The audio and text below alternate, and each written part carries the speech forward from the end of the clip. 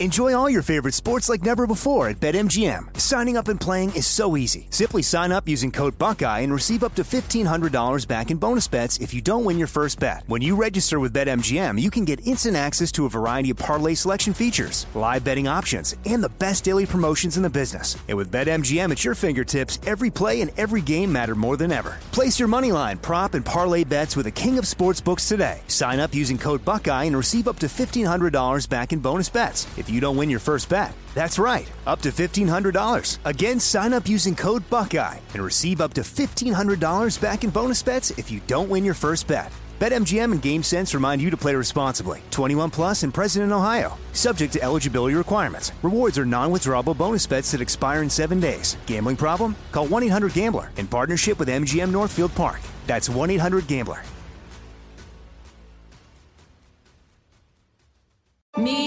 Focus Features presents Back to Black. I want people to hear my voice and just forget their troubles. Experience the music and her story. Know this, I ain't no Spice Girl. Like never before. That's my daughter. That's my Amy. On the big screen. I want to be remembered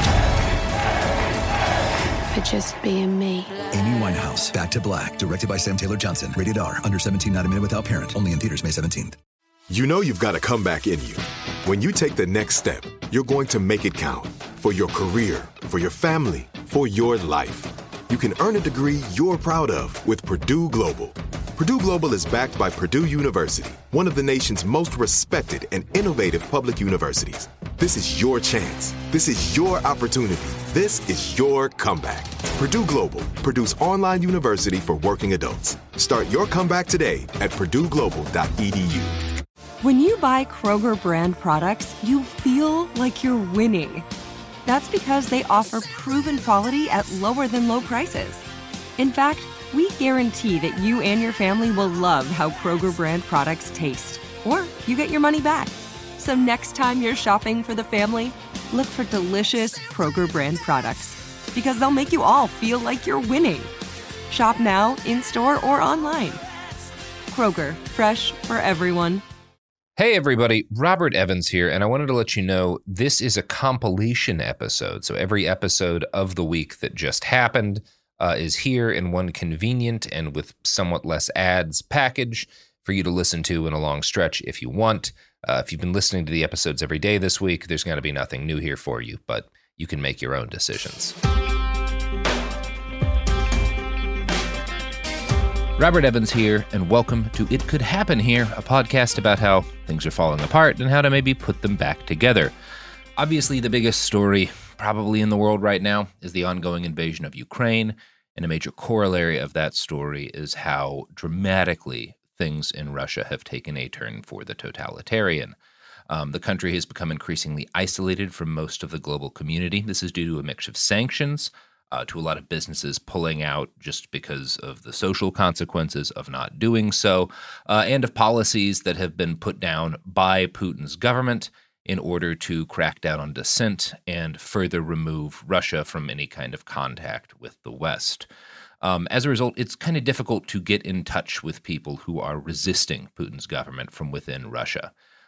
Anarchist activists in particular are not easy people to reach. However, we did recently sit down with one of these individuals and talk to them. So this episode will both be an interview with that person and a bit of history about the anarchist movements within Russia. Russia has actually a very long history of anarchist organizing. Two of the men generally considered foundational thinkers in anarchist political theory, Mikhail Bakunin and Peter Kropotkin, were both born in Russia. Both lived and agitated under the czars. Bakunin was an advocate and a major theorist of political terrorism. He fled the country, was returned, and ultimately spent like 10 years in prison there. Kropotkin was the author of a seminal anarcho-communist text titled The Conquest of Bread, and he was only able to return to Russia after the 1917 revolution. He died there in 1921. It's also worth noting that Peter Kropotkin is canonically the ancestor to Tommy Pickles of the Rugrats, but that's something you can look up on your own. Now, while some of the most influential anarchists in history were Russian, and anarchist organizing was a potent part of pre-1917 Russian political history, the success of the Bolsheviks after 1917 led to the movement's near annihilation. Emma Goldman was yet another major anarchist activist and thinker who was born and educated in Russia. She immigrated to the United States in 1885, where she promptly helped try to assassinate a steel magnate in revenge for his brutality against striking workers. Goldman grew to prominence as a labor activist and women's rights activist in the last decade of the 1800s. In 1901, her work helped inspire Leon Czolgosz to assassinate President William McKinley. While Emma Goldman had no direct connection to Czolgosz, she defended his actions by saying, "As an anarchist, I am opposed to violence, but if the people want to do away with assassins, they must do away with the conditions which produce murderers." There's much more to say about Emma Goldman, but for our purposes, what matters is that she was arrested for opposing the draft in World War I and eventually deported back to Russia right after the revolution. Goldman was initially psyched that the czars had been deposed, but quickly became disillusioned by the violence of the forming totalitarian Soviet state. She considered this a betrayal of the revolution and wrote a series of articles for the New York World that have gone down as one of the first exposés of conditions in the Soviet Union. Goldman's work was criticized by many left-wing intellectuals outside of Russia, but she was correct about political repression in the new Bolshevik workers' paradise. Matters did not improve for anarchists in the first 20 years of the new regime. In 1937, in his History of Anarchism in Russia, E. Yaroslansky wrote, "In the Union of Socialist Soviet Republics at the present time, the anarchists no longer enjoy any influence over the masses. They are met with only as isolated individualists." The fall of the Soviet Union, the coming of democracy, and the slow rise to power of Vladimir Putin did not enormously alter this state of affairs. Russian anarchists still exercise relatively little influence over the masses. Most of them struggle towards autonomy as isolated individuals. In March of 2022, in the third week of the Russian invasion of Ukraine, I sat down with one of these people. We had been chatting online through Reddit for a couple of weeks, and the process of setting up a proper audio interview was difficult, to say the least. Repression of all political dissent under Putin is extreme. More than 13,000 people were arrested at anti-war protests in the first 2 weeks of the war. So you will understand why our source was paranoid about his identity. I had to download a secure app I'd never even heard of before, and he only agreed to speak with me while using a voice-changing application to further disguise his identity. Due to the difficulties this created, I will be paraphrasing him and quoting his words myself at a couple of points here in order to make listening to this a more comfortable experience, but here he is. Okay, I've been kind of in politics for more than 10 years. I was never in the podium like that. So it's basically speaking with I wouldn't say comrades because my initial cell I was into like 10 years ago plus was like 50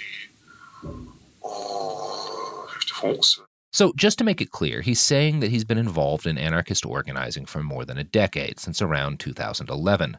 The initial cell he organized with was affiliated with an umbrella organization called Autonomous Action. We'll talk about them more in a minute, but it's important you understand that his cell, at about 50 people strong, was considered quite large for Russia. Yep, except for in Moscow, in St. Petersburg, there were several groups, I guess, in protests, in meetings, etc., like pickets, whatever. They were like 400 or something like that, marching over, but of course, in the larger cities, there were more groups, more people there. But for province town, I was from 50 people it was considered quite large. Even in 2011, organizing as an anarchist was rather risky. As a result, our source actually started his career in activism on his own, as a single protester. He would stand out in public places, sometimes during other protests, sometimes on his own, holding a sign that said in Russian, "Peace to the world." Now, I'm reading you the English translation of what he put down. The literal Russian words that he had on his sign were a reference to a famous Soviet slogan, officially adopted in 1951. The phrase actually has a much older origin in the country, which begins under the Orthodox Church and grew more popular among revolutionaries after the February Revolution. The first leftist to use peace to the world as a slogan in Russia may have actually been A.F. Kerensky, who headed the brief democratic government that ran things after the Tsar stepped down. In our source's case, his sign was an act of protest against a number of things, including the recent Russian invasion of Georgia and Russian military operations in Syria. I was kind of a silly kid, and I was just, preaching for, I'm protesting for the good against all the evil stuff, all the bad stuff. It was lots of enthusiasm and almost nothing in effectiveness or organization or whatever, but somehow I managed to do it for not entire winter in the main square, but for a couple of weeks at least, every day, if I remember correctly, and then they found me somehow. That's it.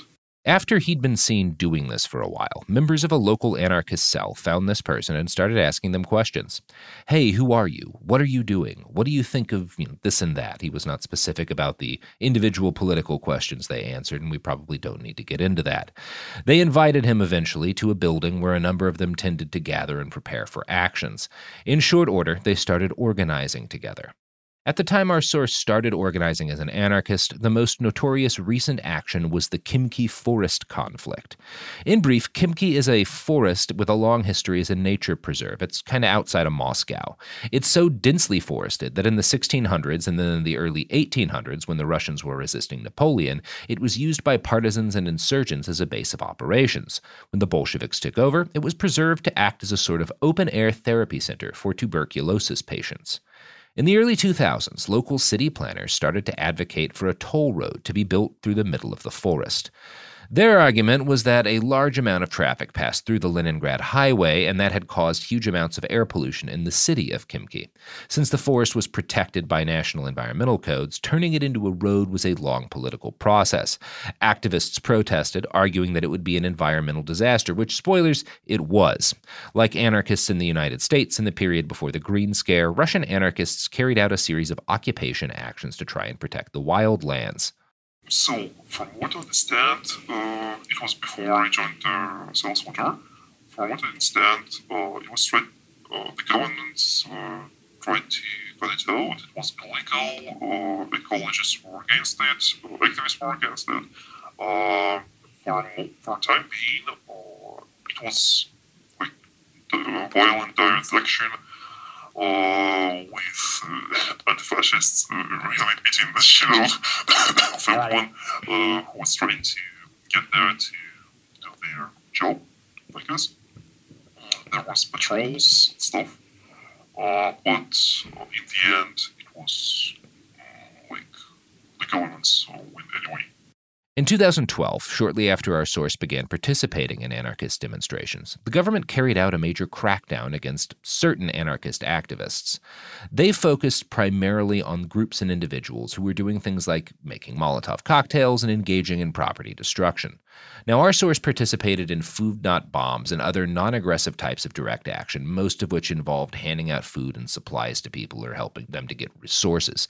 He did not disavow insurrectionary anarchists, the kind of people who threw bombs.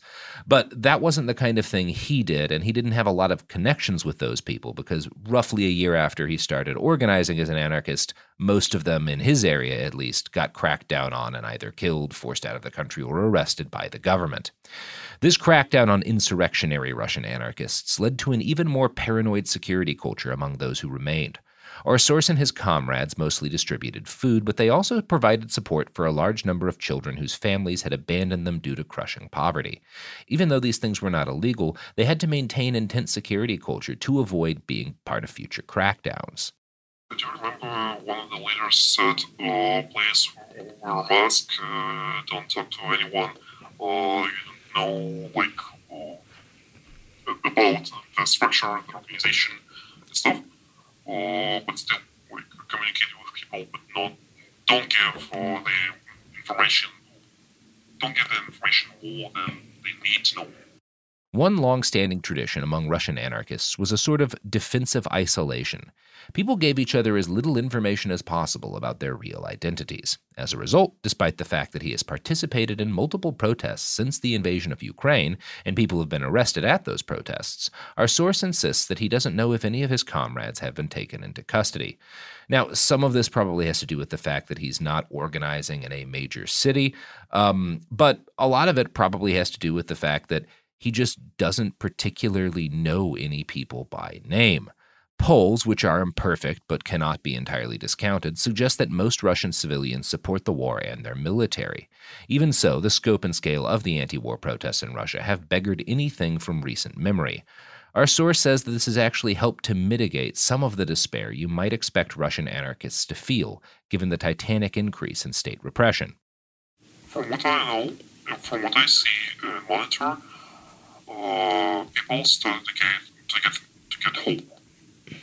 At least anarchists there, if maybe 1 year ago in Peru, they were just like, come on, we can do it, everything will just go again, and FSB will find us, whatever. Now, there is no despair, at least I don't see it. There are lots of action, there are lots of preparation. From what I understand, not only anarchists, but other radical groups are gathering in Russia, in Moscow, in St. Petersburg. Obviously, because the most epicenter of everything will be there, not in the regions, I guess. And yeah, some even throwing like molotovs already in the streets. So, it's probably time that we talk about Autonomous Action, or AD, the Revolutionary Anarchist Federation that our friend and his comrades are affiliated with. AD actually has members in Russia, Belarus, and Ukraine.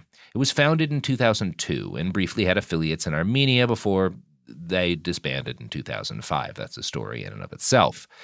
AD advocates direct action in order to, quote, create a tradition and basis for a new humanist culture, social self-organization, and radical resistance against militarism, capitalism, sexism, and fascism.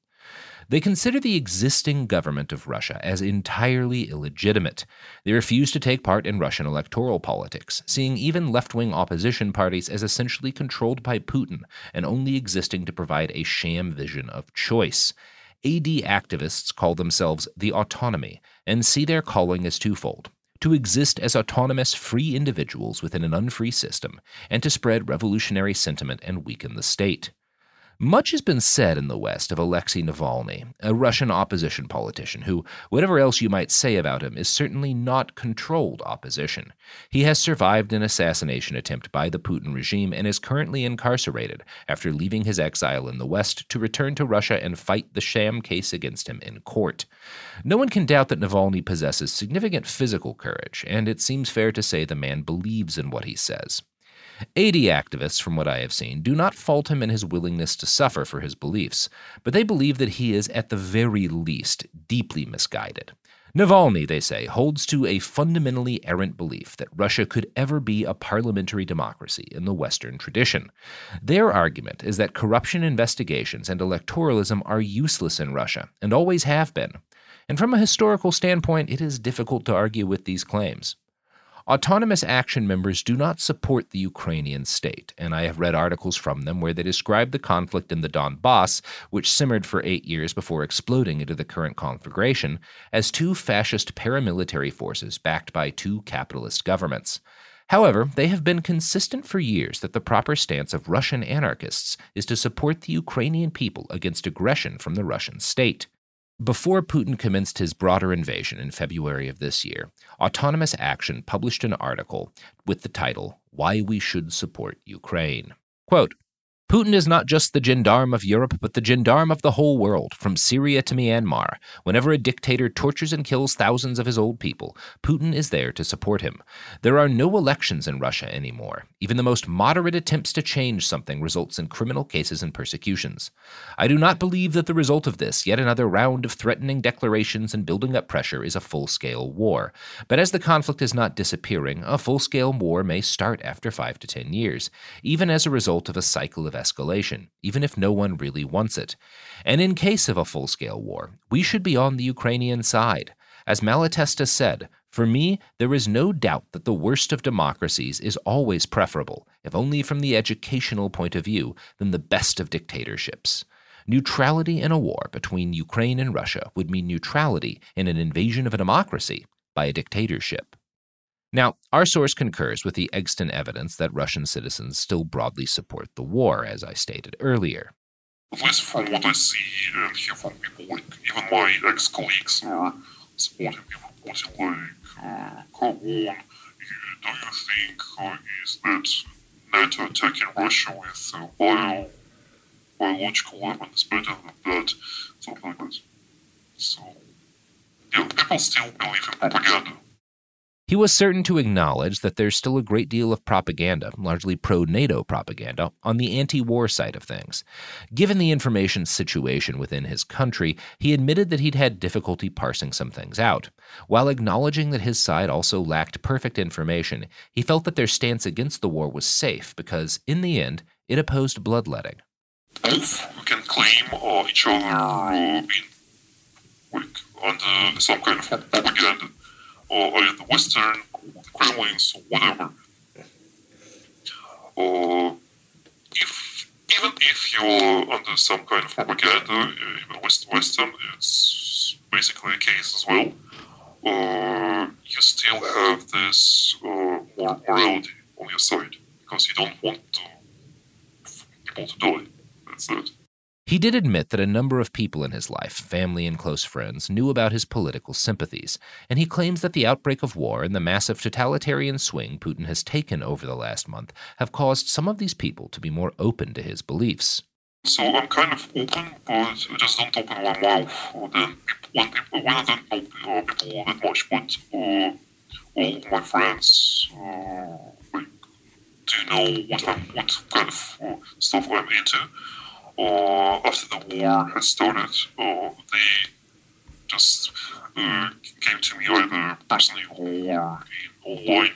Hey, you've been preparing for this, like for years. You've been telling us all this for years. I thought you were paranoid, and now I understand you're right. What do we do? So no, I do have people knowing about me, about my views, and now they see in the picture. At the moment, the political situation within Russia is tremendously uncertain. All manner of dubious sources have claimed that a palace coup is in the offing or has been attempted. Some have even spoken of the possibility of a revolution, or at least a massive protest campaign that forces Putin from office. Our source did not consider that likely. In the unlikely event the government collapsed entirely, he was not particularly optimistic about what might result. Imagine the centralized government has fallen. And there is no big leader who will conquer the world once again appears. They just will go like, again, it's probably will go just feudalism or lordism in the regions, and whoever has the power and firearms and whatever will basically go into the places. Well, it's aside from nuclear apocalypse, of course. Which also can happen. He mentioned to me that a number of his loved ones had come forward recently to ask what they ought to do. I asked how he responded to that question. Right now, we try to organize and help each other because there is a chance our currency will cost nothing and we'll need to survive. And that's the first thing. So self-organization and interactions are more valuable than any currency right now. I see it like that way. Second thing is that we need to start training, start guess there's a term in English anarchism theory, like null power, when you have all the infrastructure. Basically, for now, we need to have enough food, enough water, and probably a place where we can trade, even with the firearms. He particularly mentioned the revolutionary importance of finding some way to either smuggle or produce medical supplies and medications. He knows one person who already had to flee the country because his wife could no longer get the medicine she needed. He mentioned the sanctions levied against Russia as a major issue for regular working people. But when I asked what he felt Western countries could do in this conflict, he was actually quite focused on something else entirely. He believes the United States has access to high-quality satellite images of what happened in the immediate lead-up to the Russian invasion of Ukraine. Putin's government justified much of their invasion on so-called attacks from the Ukrainian government that they claim had escalated against the separatist regions. Our source believes his government is lying about this. So you do know who started, like, not who started it, because, like, in First World War, it was started by many states, and it could be stopped, but it hadn't. So here's the same thing. We need to cover the crimes that had been going from both sides. I don't believe that Ukrainian powers being, let's say, less military power compared to Russia, not doing some shady stuff. And yeah, like that. So we do need those things covered and published and released. Maybe not as soon as possible because it's still going on, but at least it will help people to get their minds a bit more clear from Kremlin's propaganda. Since the invasion, it has gotten notably harder, but not impossibly hard, for Russian citizens to get information about the conflict that does not come from the Kremlin. Our source explained how he does it, a combination of using VPNs and understanding the nature of authoritarian propaganda. In short, even when the government is lying to you, you can get an idea of what the truth is by understanding what they want you to believe. Yes, I do have VPN, like Tor and stuff. Also, the multiple sources on all the sites. US site, South Korea side, Russia side, Ukraine side, some independent stuff as well. I don't really believe any official, let's say, posts, messages, because they're, at the very best, they say what they're trying to get into. But if you have enough, let's see. Okay, let's put it this way. When Russian Ministry of Foreign Affairs is telling us they're working on a peaceful solution, and at the same time we hear that Syrian mercenaries are going to the Ukrainian war. For me, it means one thing: they want to postpone the fighting to get some time. So, official sources, there is still some information if you know how to proceed. He felt that one way U.S. activists could be helpful to Russian activists was by continuing to document and study the different munitions and tactics used by police in cracking down on demonstrations. He noticed that Russian police used similar and sometimes even the same weapons to the ones that the U.S. police used on crowds in the 2020 protests. He believes the documentation done to study these weapons is helpful to people all around the world. He expressed some frustration at friends and colleagues of his who, after years of failing to truly grapple with the degree to which Putin had centralized power, were now fleeing Russia to avoid living under an increasingly totalitarian state. Because one of my colleagues who going to, I guess, Romania or Turkey, whatever, he was trying to support me, like,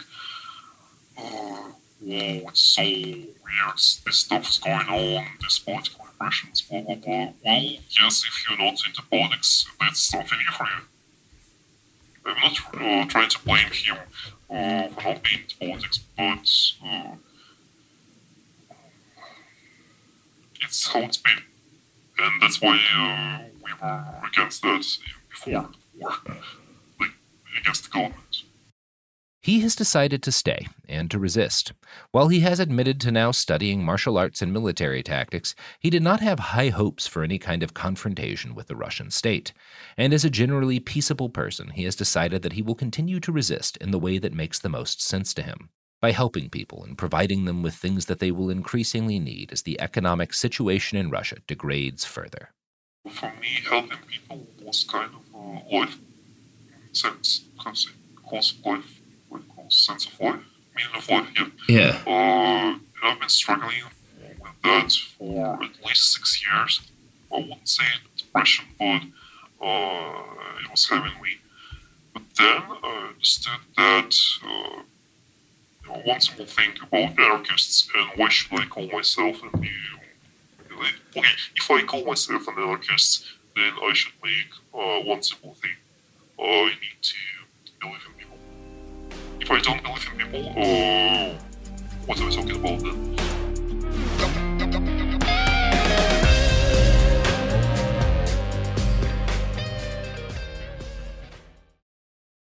Enjoy all your favorite sports like never before at BetMGM. Signing up and playing is so easy. Simply sign up using code Buckeye and receive up to $1,500 back in bonus bets if you don't win your first bet. When you register with BetMGM, you can get instant access to a variety of parlay selection features, live betting options, and the best daily promotions in the business. And with BetMGM at your fingertips, every play and every game matter more than ever. Place your moneyline, prop, and parlay bets with the king of sportsbooks today. Sign up using code Buckeye and receive up to $1,500 back in bonus bets if you don't win your first bet. That's right, up to $1,500. Again, sign up using code Buckeye and receive up to $1,500 back in bonus bets if you don't win your first bet. BetMGM and GameSense remind you to play responsibly. 21 plus and present in Ohio. Subject to eligibility requirements. Rewards are non-withdrawable bonus bets that expire in 7 days. Gambling problem? Call 1-800-GAMBLER in partnership with MGM Northfield Park. That's 1-800-GAMBLER. This is it. Your moment. This is your time to make your comeback with Purdue Global. When you come back with a Purdue Global degree, you create opportunity for yourself, your family, and your future. It's a degree you can be proud of, a degree that employers will trust and respect. Purdue Global offers working adults like you over 175 flexible degree programs to meet your specific career goals. These include associate, bachelor's, master's, and doctoral degrees and certificates. Purdue Global degree programs range from nursing to business to communication and more. Whatever your interest, we have the degree that will move you forward. You have the knowledge, you have the experience. Now it's time to get credit for the work you've done and earn the recognition you deserve with Purdue Global, Purdue's online university for working adults. You know you're worth it. We do too. So don't wait another second to get the degree that will take your career to the next level. Start your comeback today at purdueglobal.edu. Xfinity has free premium networks for everyone this month, no matter what kind of entertainment you love. Addicted to true crime? Catch killer cases and more spine-tingling shows on A&E Crime Central. Crave adventure? Explore Asian action movies on Hi-YAH. Searching for something extreme? Check out skating, snowboarding, and more on Fuel TV Plus, the global home of action sports. And find crowd-pleasing bops on iHeartRadio's Hit Nation playlist. There's new free shows and movies to love every week. Say free this week in your Xfinity voice remote. Live Nation presents Concert Week. Now through May 14th, get $25 tickets to over 5,000 shows. That's up to 75% off a summer full of your favorite artists like 21 Savage, Alanis Morissette, Cage the Elephant, Celeste Barber, Dierks Bentley, Fade, Hootie and the Blowfish, Janet Jackson, Kids Bop Kids, Meghan Trainor, Peso Pluma, Sarah McLachlan. Get tickets to more than 5,000 summer shows for just $25. Until now through May 14th. Visit LiveNation.com/Concert Week to learn more and plan your summer with Sean Paul, Sum 41, 30 Seconds to Mars, and Two Door Cinema Club.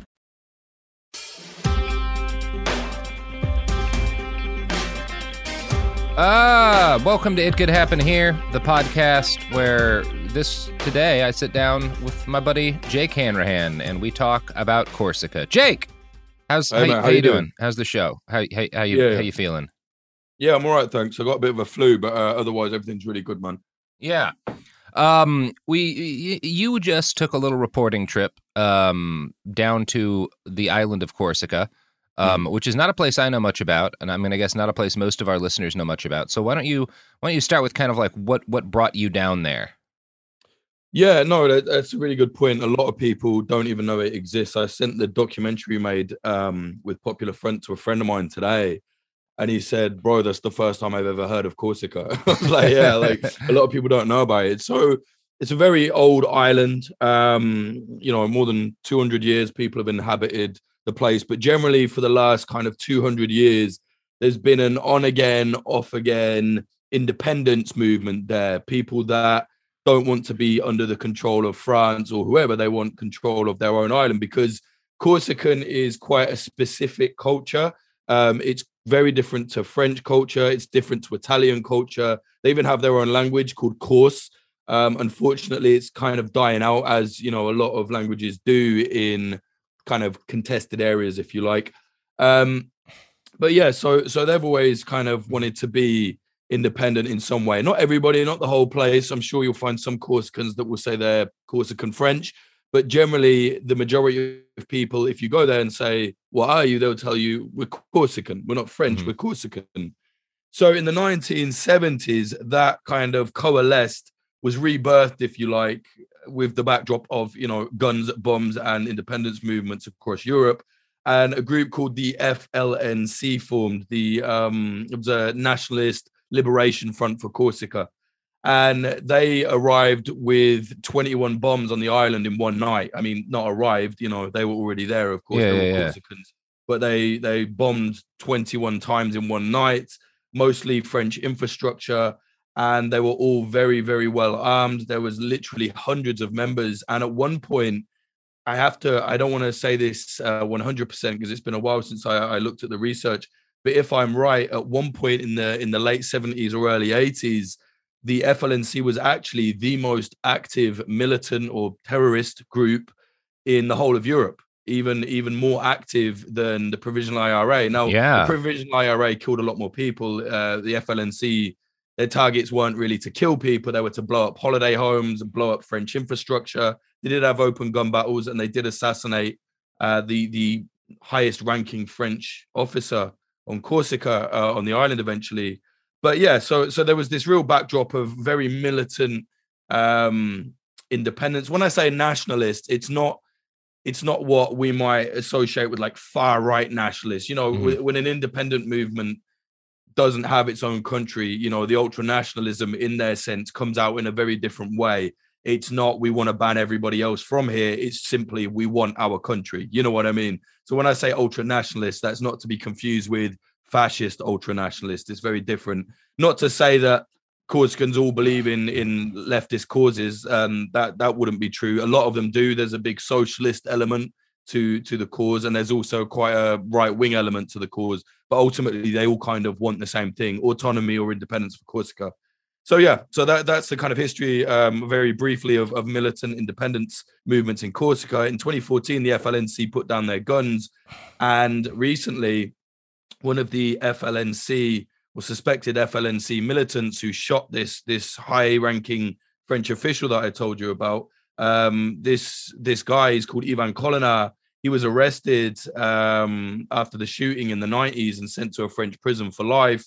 And on March the 6th, I believe it was, March 2nd, he was attacked in a French prison by a jihadist inmate and beaten into a coma. Yesterday or 2 days ago now, he died of his injuries. Ever since he was beaten into this coma, the youth would just kind of lit the place on fire. They were really clashing very violently. And for the last kind of 7 years, since there was a relative calm on the island in terms of political activism and militancy, the politicians, the more moderate parties, have tried to do this politically. And for the first time in a while, the youth have gone, no, fuck it. We're not playing that anymore. We're going to knock the place about. We're going to smash the shop up. And basically, it's kind of worked, which we can go into. But yeah, sorry to go on a lot, but there's quite a lot to it because obviously, like you said, a lot of people don't know. But one thing I will say is Corsica is just one of the most beautiful places anybody will go to. Like, objectively, it's idyllic.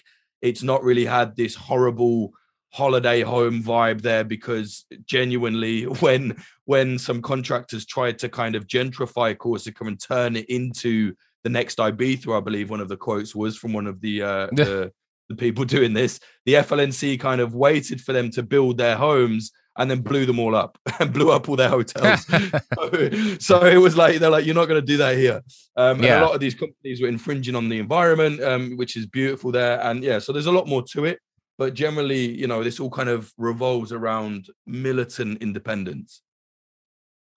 Yeah, that's interesting. I mean, I think it's fascinating, the idea of targeting, like the degree to which a lot of this seems to be focused on stopping this place from turning into another vacation destination where like rich people's second homes push out the population that's born there. I think there's a lot of places that like organize or complain about that sort of thing. But I'm not aware of anyone who's gone to these kind of lengths to stop themselves from turning into another Ibiza. Yeah. And honestly, if you go to Corsica and see how beautiful it is, not just, I mean, it's one of the few places in Europe where you can see the mountains from the beach. You know, it's just an incredible island. I've been obsessed with this place since I was about 24 years old.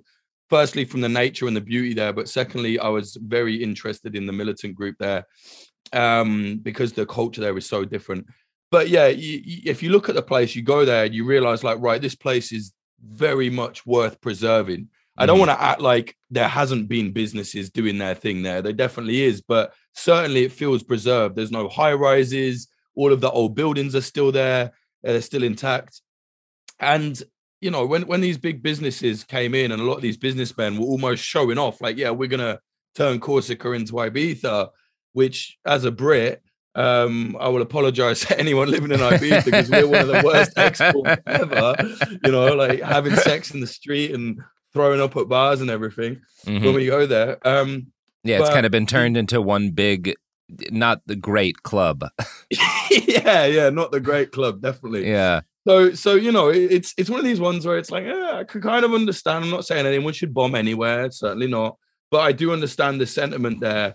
And one of my Corsican friends said some people were calling it like the cold bed policy.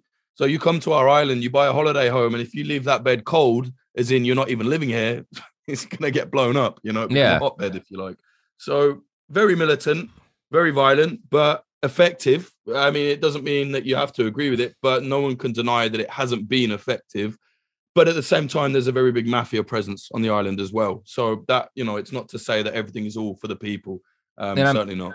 I'm going to guess that the mafia is more or less on the side of, you know, turn this place into a vacation destination because that's where the money is. That would be my assumption. No, actually, really? That's interesting.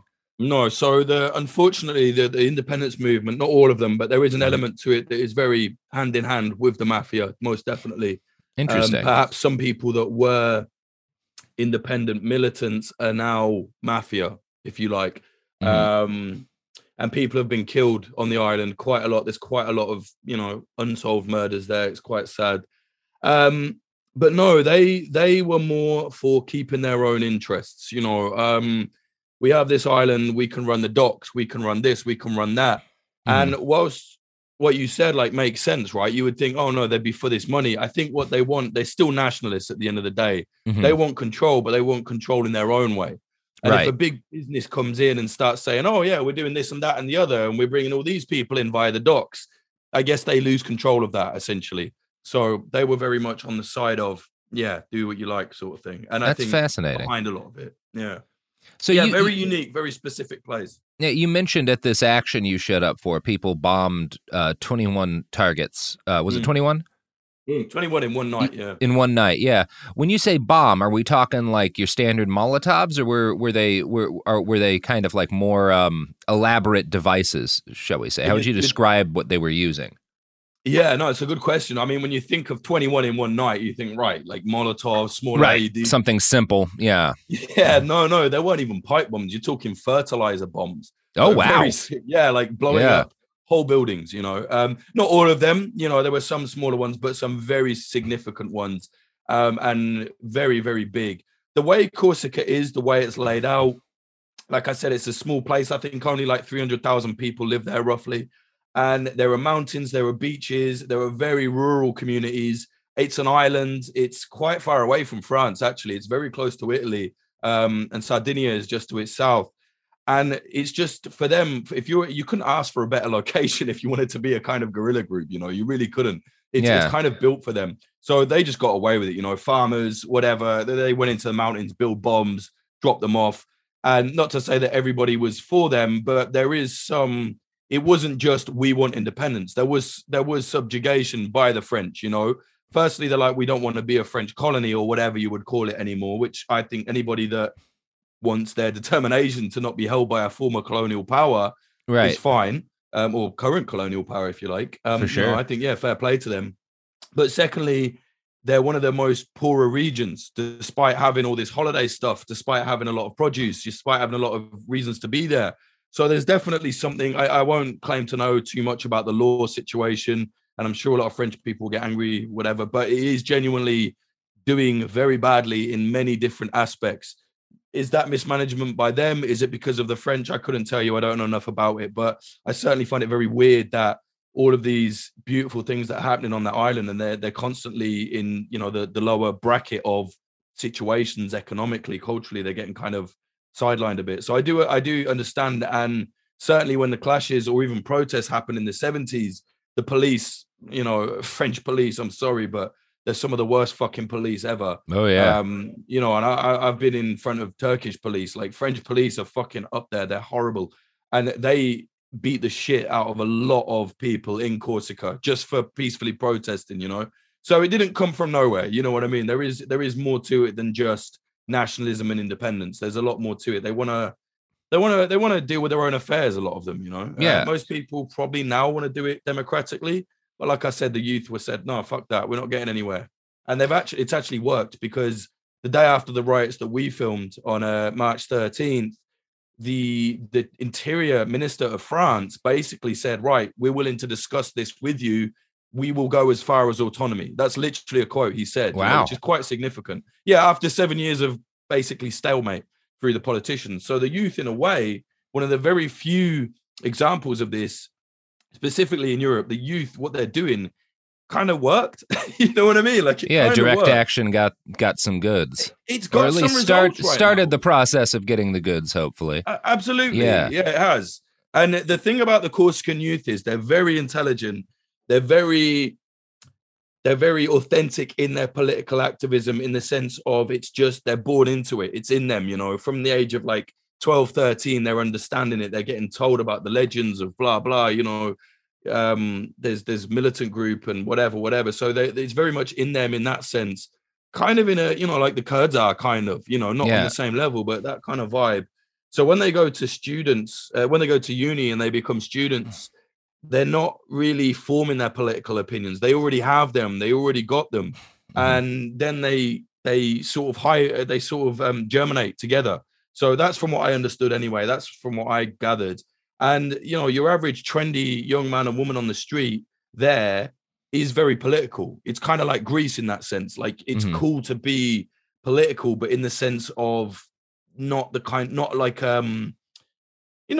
something you bought into as a teenager, something that was already there. And then, which there's nothing wrong with it. Most people form their political opinions in unis or whatever, but for them, it's already in them. You see what I'm saying? Yeah. So they're already united in that sense. So when they get to the uni, they get there, it's like, okay, well, we all want independence or autonomy, but then the other things are lesser. So, in that sense, I think that was quite interesting. And we saw like 8,000, 9,000 people marching maybe. And then when the clashes started, you know how it is, Robert, like normally it's like 100, 300 people stay. Mm-hmm. You're talking like 2,000 people, I reckon. Full pelt clashing. And men and women, like young girls, young men, like many, So it was really, I was like, wow, okay. And one thing that I haven't seen for a very long time, I've very rarely seen it. Normally when the clash happens, everybody, your grandmas, your working man, the people that support what's going on, but are not able to clash or don't want to clash, they normally step back. In the Corsican protests, everybody just stayed. Like, we were getting tear gas next to like 50 lads with balaclavas on, next to like grandma or auntie, you know, and we were like helping people into the side street to get away from tear gas. It was very weird. And they just didn't leave. They just were there the whole time. Wow. Yeah, it's weird. When you're talking about like tactically, what is this? How are these kind of bombings being pulled off? So you've got like this huge crowd and they're just kind of like marching from target to target? So the youth are not really, I mean, they have some small kind of IEDs, you know what I'm saying? The youth the youth protesters, but generally it's Molotovs, bricks, burning barricades, but they very clearly know the island inside out. They know their streets, you know, obviously because they live there. And most of the police, from what I understand, are actually French, called in from the island, from the mainland, sorry, to the island. Yeah. A lot of the CRS riot police, thousands of them were brought in. They were actually completely outnumbered. They had to retreat at one point in the evening to go back to the prefecture, the kind of cultural French administrative building where the main target of violence was. They had to retreat to get more ammunition because they just shot so much tear gas. Yeah. They just couldn't, they couldn't do anything. There were some teams like the youth. Some of them had green armbands or green leg bands. So they were very clearly like a different unit and they were very well organized. They didn't have walkie-talkies, mind you. Normally that shows a closer sign of organization. But some of them were like that. Some of them were just turned up to fight and some of them were splitting off into different groups. You would see one come in, they'd fight, and then they'd leave. And as they're leaving, another load would just come in a line. It was really quite interesting. They'd really thought about it. It wasn't just a free-for-all, which it might look like. But, after a while of covering riots, there's certain things you notice where you're like, okay, they're planning this, they're planning that. You know what I'm saying? So it's quite interesting in that sense. But yeah, man, thousands of youth fighting. It did get messy. I think 44 police were injured, 13 protesters, and 1 pedestrian. That was the official figures. I saw at least 3 pedestrians injured, and I think probably more protesters and definitely more cops, I would say. Yeah, I mean, obviously, it also depends on like what you're rating as an injury for that sort of thing. True. Exactly, yeah. And a lot of folks probably are avoiding the hospitals and being dealt with at homes and whatnot because they were committing some crimes. Yeah, just like, at home with super glue instead of stitches or whatever. Yeah. Do you have a sense of like how long, what the kind of the back end of this was, the preparation process was for this? Yeah, so the clashes have been ongoing before we got there for about a week. So Ivan Kolonar was beaten into this coma. He was attacked in prison. There's some rumors that he said some kind of Islamophobic thing to the inmate. Don't know how true that is, but all we know is the guy was actually a convicted jihadist. It's not kind of hearsay. The inmate was a convicted jihadist because obviously Ivan Kolonar is in the type of prison where what the state says is terrorists are there. You know what I mean? Anybody terrorist is there. So it makes sense. He's amongst these people. And I think he was attacked in the gym when he was on his own and he was strangled. And this is where, this is where there's a weird point of contention. Because of the special status he had as such a violent militant or whatever, he shouldn't have really been on his own like that. And some people are speculating, did something happen? But generally, most people we spoke to were like, it was probably just negligence. They weren't very conspiratorial. Some were like, the French planned this. I doubt it. It doesn't make much sense to do this right now. Like, they knew what would happen to Ivan Kolonar, to the people, sorry, if Ivan Kolonar was hurt, because he's a big name there. There's also some, maybe interesting arguments around the case, the way he was arrested. Apparently the gun doesn't match up. I don't know. I didn't really get into that. But either way, he's like people there love him. You know what I'm saying? He's like a martyr for them, even though, he shot this guy in the back in cold blood, essentially. But for them, that was a political assassination, whatever. So for about a week, the youth were fighting. And I saw a video, anything that happens in Corsica, I'm like, right, I'm looking at it. And I was like, okay, this is a little bit different. Okay, Molotovs are out again. Haven't seen that for a while. And then the next day, and then the next day. And then it spread one night to like 5 different cities, or 3 different cities, like big places. And then they burnt like a very specific monument. So that was like, it's on. So for at least a week, they were planning something, and there was enough kind of momentum there, I think, for them to organize. Certainly, we know that there was people from Ajaccio, the capital city, in Bastia, where we filmed, and like a lot of people drove in. They came, you know, specifically for this clash. So that was quite interesting. I think the youth movement have a very strong network there. And there's also quite a big football ultra scene there. So the day before the clashes, Bastia and Ajaccio had a derby. So obviously, I imagine a lot of the ultras, or at least I know a lot of the ultras, were also part of the independence groupings and part of the clashes. Mm-hmm. So I imagine that a lot of the football ultras kind of organized, you know, the match the day before, or at least the week before. So I think there was quite a lot of organization there, you know. What do you feel like is next? Is this the kind? Do you get the sense that because the government has announced their willingness to sit down and talk, that maybe folks are going to wait to follow up this, or do you get the sense that they're going to kind of keep the pressure on? Well, the thing is, there was one option before Ivan Kolonar died, mm-hmm. and now there's a new option that he's died. You see what I'm saying? Right. Before he right, died, of course. I think what you're saying would have happened. Like I mean, I don't know, but I think the youth would have held off. The fact that the Interior Minister of France, who answers directly to Macron, within one day or less than one day said, we're willing to go as far as autonomy in these discussions if stop being violent. I think the youth was smart enough to realize, all right, let's stop. Let's see what he's got to say. I'm sure if things faltered, if things didn't move quick enough, they would have very quickly stepped up the violence again. However, now that Ivan Kolonar has died, I don't think that they're just going to wait. Now, from what I understand from speaking to contacts and friends in Corsica, there's a period of mourning right now. You know, his funeral, he died in a prison in Marseille. He wasn't even transferred to Corsica to die. So for a lot of them, that's incredibly offensive. That's the kind of spark that started these clashes. It's all about independence and autonomy on one level, but the thing that drove this and sparked it was Ivan Kolonar's attack. And the fact that there's a lot of Corsican prisoners, which are political prisoners, are in prison in France instead of Corsica. Anyway, so now that he has died, I really think that there will be a moment of calm due to the funeral and respect for Ivan Kolonar and whatever. And then I think maybe a week after this week, I think it's almost inevitable that we will see some form of violence again. I've spoken to some people that are maybe going a bit far, maybe being a bit dramatic, I don't know, but they speculate that there'll be a little bit more than just clashes. One person I know said, I think they're going to blow something up again.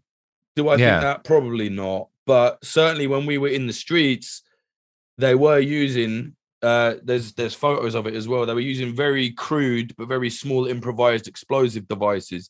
Now, when a group even starts to do that, you know, okay, it's a very small device. It was in a kind of like basically a tennis ball type thing with whatever in it, but it was fucking loud. It wouldn't really do much unless it probably blew up right next to your foot. Mm-hmm. But when they're even considering that, in my experience, that tells you that there's an element that are ready to go further up the ladder to the next level. Does that mean they're going to blow somewhere up? I don't know. I don't see it personally. You know, these young people are very clever. I think that would be an insane decision because France would have no option but to basically flood the island with a lot more police and maybe even military type police. I don't know, maybe not, but yeah. Anyway, we'll see what happens. But again, my point is not that I think this is going to happen, but there's that talk, which we haven't seen that kind of talk in Corsica for quite a while. You know what I mean? And there's actually people now genuinely worried, like, okay, where's this going to go? Which can never be a good thing. I guess the French state really has to be careful here, and I think the fact they've now said we're going to go as far as autonomy, maybe they at the very least have to be shown to be doing that very quickly. I think, you know, otherwise for a lot of people in Corsica, it's like Ivan Kolonar died in vain, I guess. And it's not just the youth, it's everybody, even people that perhaps really don't like that the youth were fighting, really don't support that level of violence. They still support Ivan Kolonar and are very sad he's dead. You see what I'm saying? And the way he died. And even Bastia FC, the football team, one of the main football teams in Corsica, they said, oh, you know, we're very sad that he's dead. You know, a hero has died, that kind of thing. So he's a very he's seen as a martyr now, definitely. Mm-hmm. Yeah, I mean, that's a predictable outcome from killing a guy who's in prison. Right. So we're kind of in this like waiting to see what the next step is. Then I guess like it's kind of this weird sort of like political liminal space, I guess, where the next steps are. There's a number of things that could happen. That's we're kind of right in the middle of it. To describe it. Yeah, definitely. It's this very everything's in transition. It's very. It's either calm before the storm or it's calm that turns into something positive. But I just don't see it, after almost 2 weeks of extremely violent clashes, very well organized, after seeing them on the ground as well. These are brave lads, and women as well. These are not your kind of average weekend warriors. They're very, very up for it. Mm-hmm. You know how people clash in Paris, like French people, they're very up for it. As soon as fine, they'll fight, Mm-hmm. It's like that times 10 from what I experienced, because it's got the kind of incubated nationalist identity separate from France, but whilst also having kind of fiery French culture and fiery Italian culture influences and fiery Corsican culture. Not to say that they're not very nice people. Everyone was absolutely lovely, very, very friendly, but you can tell they're a fiery people. They're active, mm-hmm. They're about it, they mean what they say. So I don't think that the youth will just go quietly from this. Essentially a political prisoner, a martyr now, and then for them to just go, oh, okay, we'll just relax now. I don't see it. You're talking from probably in the full week of clashes, maybe 4,000 or 5,000 people together, throwing rocks, burning barricades, throwing small improvised devices at cops, to then just to go to nothing after Yvan Colonna dies. I'd be very, very surprised. I think the only way that would happen would be for France to go, okay, here's your autonomy. And then that energy could be turned into a celebration. Yeah. Not that I'm saying that should or shouldn't happen. I just think theoretically that's the only way that it could avoid violence, because the energy is there now. You see what I'm saying? Yeah. Not on like a esoteric level. It's just the level of like they're revved up, they're ready, and the attitude, it's in the air. It's in the air right now.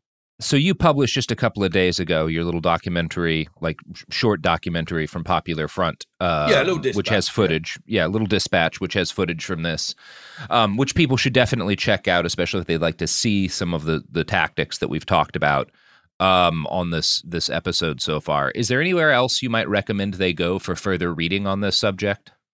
Not to be only Popular Front. But it's just something that I've just been specifically fascinated and obsessed with for a long time. So when the time came, I was very well prepared. Everyone has said like, oh, this is crazy. Like, how did you understand all of this so quickly? It's like, because I've been reading about it. And the problem with a lot of the French reporting is, it's naturally very French skewed. It's a little bit sneery, like, oh, the island people are kicking off again. Whereas it's like, no, come on. Like, this is an incredible, beautiful place. Of course they want to preserve it. Of course they want to control it in whatever way they want to. So again, it's very difficult. But I will say that there are some really good reporters there. There's a friend of mine from Corsica, Lionel Dumas. He runs like a thing called Corsican Passport, or he used to, which was kind of humorous, but at the same time, news about kind of Corsican related patriotic stuff. And then who we worked with, Jean Colonna, he's not related to Yvan Colonna. Yeah. Like it's quite a common. It's a common name, last name, yeah. Exactly, yeah. To us, it sounds quite mm-hmm. right, you must be related. But over there, it's like not Smith. But it's quite common. Yeah. So yeah, Jean Colonna, he's great, and there's also the local papers in Corsica, Corse Matin. They're really good. You might have to translate stuff, but they're very on the ball. You know what I mean? They're focused on everything. So if people are interested in it, honestly, I would say like seek out local French reporters. From what I gathered as well, there's a quiet but really thriving kind of youth media. I wouldn't say it's a movement, but there's something growing there. Before I went out, I spoke to quite a few reporters. Really nice people, really enthusiastic, really, loving their island, but not full of hatred or anything like that. That's something that I've seen a lot of French people say, oh, Corsicans are really full of hatred, they're racist, they're blah, blah. And it's like, I didn't experience that. And at the same time, it's like, have you been to Paris? Like, it's so fucking racist. Have you seen a French riot? Yeah. It's you know, like it's like at the end of the day, I think the whole region probably has an issue with that. But certainly the youth are very open-minded, very nice. And like I said, this isn't just me basing it off of one trip. I've been fascinated with this place for about 6 to 8 years. And I have not experienced anything like that. Sure, you'll hear the old comment like, oh, you know, a very... Yeah, it's Europe. It's Europe. Exactly. Right? Thank you. Exactly. It's Europe. Some fucking stupid... Yeah, not to minimize it, but like, it's not just Corsica. Exactly. You're like, oh, for fuck's sake, whatever. But generally, you know, for a small island, it could be way worse. And so I had a lot of French people, like, they're really nasty, they're really violent. And it's like, they're not actually. Like, they're very angry, but they don't hate the French in that sense of like, oh, you're a French person, kill you. It's the same thing as we hate the state, you know, like, and at the same time, they have quite a few people brought up Ireland and the Basque situation and Sardinia. And so they have an internationalist mentality as well, actually. And in fact, years ago, there used to be a youth conference in Corsica hosted there. I don't think it goes on anymore, but it was hosted in Corsica by what was a very well organized radical socialist youth movement in Corsica, where people from Northern Ireland, people from the Basque Country, people from what's the one in Barcelona? Catalonia. Yeah, Catalonia. Yeah, people from there would come, you know, all people from different breakaway regions or whatever. And they would all come and they would all meet in Corsica and they would talk about tactics and politics and whatever. So it's a very, very interesting cultured place. Amazing history. Fucking Napoleon is from there, you know. That'll tell you what you want. So yeah, it's a really cool place. And you know, we only documented one side of it, a very radical side of it, because that's what was happening that weekend. You know, it's a dispatch. But there are a lot of moderates as well. There are a lot of like very smart political moderates that are like, look, we don't want violence, but we do want autonomy. We want something. And they said, oh, you only showed the militant side of it. It's like, well, you weren't on the street that day. These kids were. So obviously that's how it works. But I would, to answer your question again, sorry, I would say just if you're interested in the region, check it out. And there's a film, if you can find it in English subtitles, send it to me. But there's a fictionalized film about the FLNC. I think it's called A Life of Violence. That's actually like quite good. It's a bit romanticized, but it's quite good in terms of explaining the situation there. Yeah. So if you speak French, check that out. And just check out like Course Martin and all these other kind of local reporters there. People act like, oh, it's too hard to find them. It does feel like that. But once you find them all. So they're there. Awesome. Well, Jake Hanrahan, thank you so much. Check out the new Popular Front Dispatch on Corsica. On the YouTube, by the way, the Popular Front YouTube, Yeah, so check out all the Popular Front stuff on YouTube. You've got a great documentary out also about the territorial defense militias in Ukraine that you filmed right before shit went. Yeah, it's coming, where it's it is. Yeah, we're still editing it because we're a bit like, how do we make this most relevant? But it's coming. It will be quite interesting. I'm excited. The perspective beforehand. Yeah, the shit you were posting on Twitter was really interesting. Yeah, man. So check that out when it's out. Check out all of Popular Front's other stuff. And thank you, Jake. Let's we'll have you back on soon. All right, man. Thank you very much.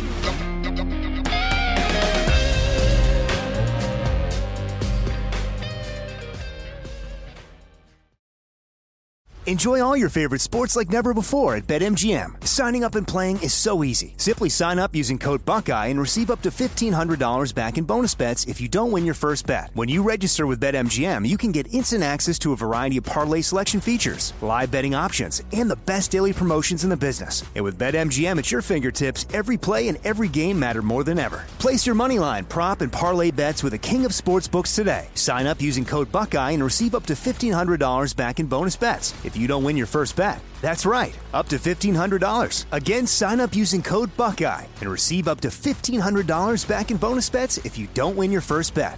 BetMGM and GameSense remind you to play responsibly. 21 plus and present in Ohio. Subject to eligibility requirements. Rewards are non-withdrawable bonus bets that expire in 7 days. Gambling problem? Call 1-800-GAMBLER in partnership with MGM Northfield Park. That's 1-800-GAMBLER. This is it. Your moment. This is your time to make your comeback with Purdue Global. When you come back with a Purdue Global degree, you create opportunity for yourself, your family, and your future. It's a degree you can be proud of, a degree that employers will trust and respect. Purdue Global offers working adults like you over 175 flexible degree programs to meet your specific career goals. These include associate, bachelor's, master's, and doctoral degrees and certificates. Purdue Global degree programs range from nursing to business to communication and more. Whatever your interest, we have the degree that will move you forward. You have the knowledge, you have the experience. Now it's time to get credit for the work you've done and earn the recognition you deserve with Purdue Global, Purdue's online university for working adults. You know you're worth it. We do too. So don't wait another second to get the degree that will take your career to the next level. Start your comeback today at purdueglobal.edu.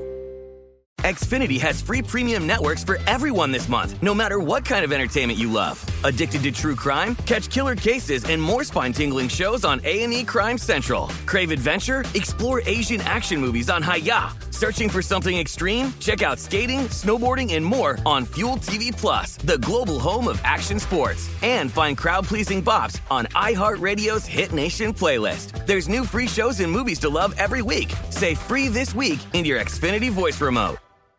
Live Nation presents Concert Week. Now through May 14th, get $25 tickets to over 5,000 shows. That's up to 75% off a summer full of your favorite artists like 21 Savage, Alanis Morissette, Cage the Elephant, Celeste Barber, Dierks Bentley, Fade, Hootie and the Blowfish, Janet Jackson, Kids Bop Kids, Meghan Trainor, Peso Pluma, Sarah McLachlan. Get tickets to more than 5,000 summer shows for just $25. Until now through May 14th. Visit LiveNation.com/Concert Week to learn more and plan your summer with Sean Paul, Sum 41, 30 Seconds to Mars, and Two Door Cinema Club.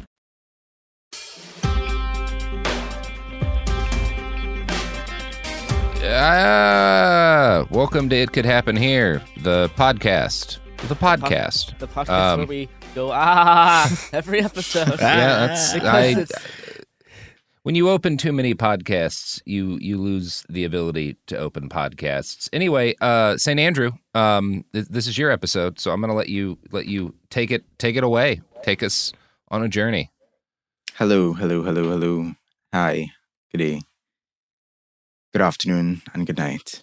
Today we just wanted to cover a rather broad topic.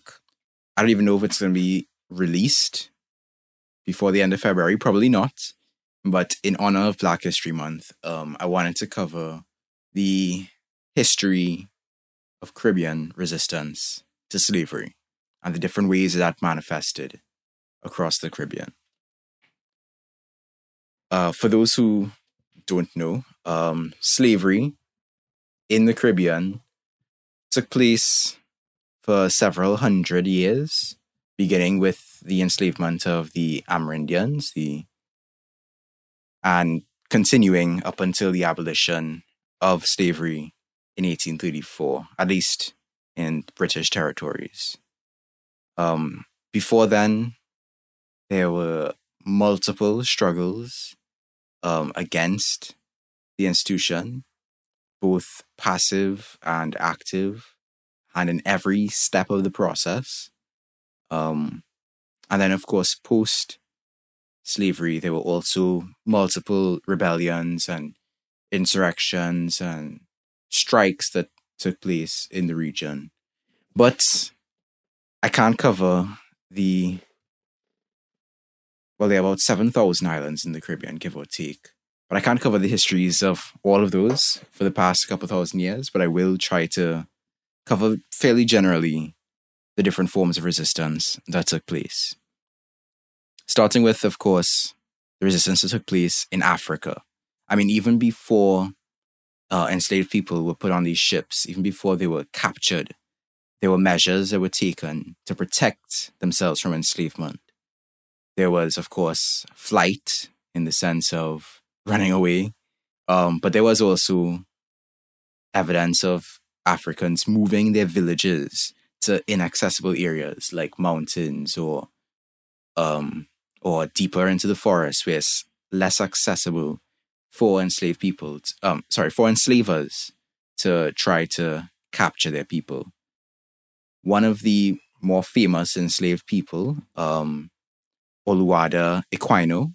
He founded a society in Britain after being enslaved and taken to the Caribbean and eventually moving to Britain after becoming a freedman and starting the Sons of Africa abolitionist group.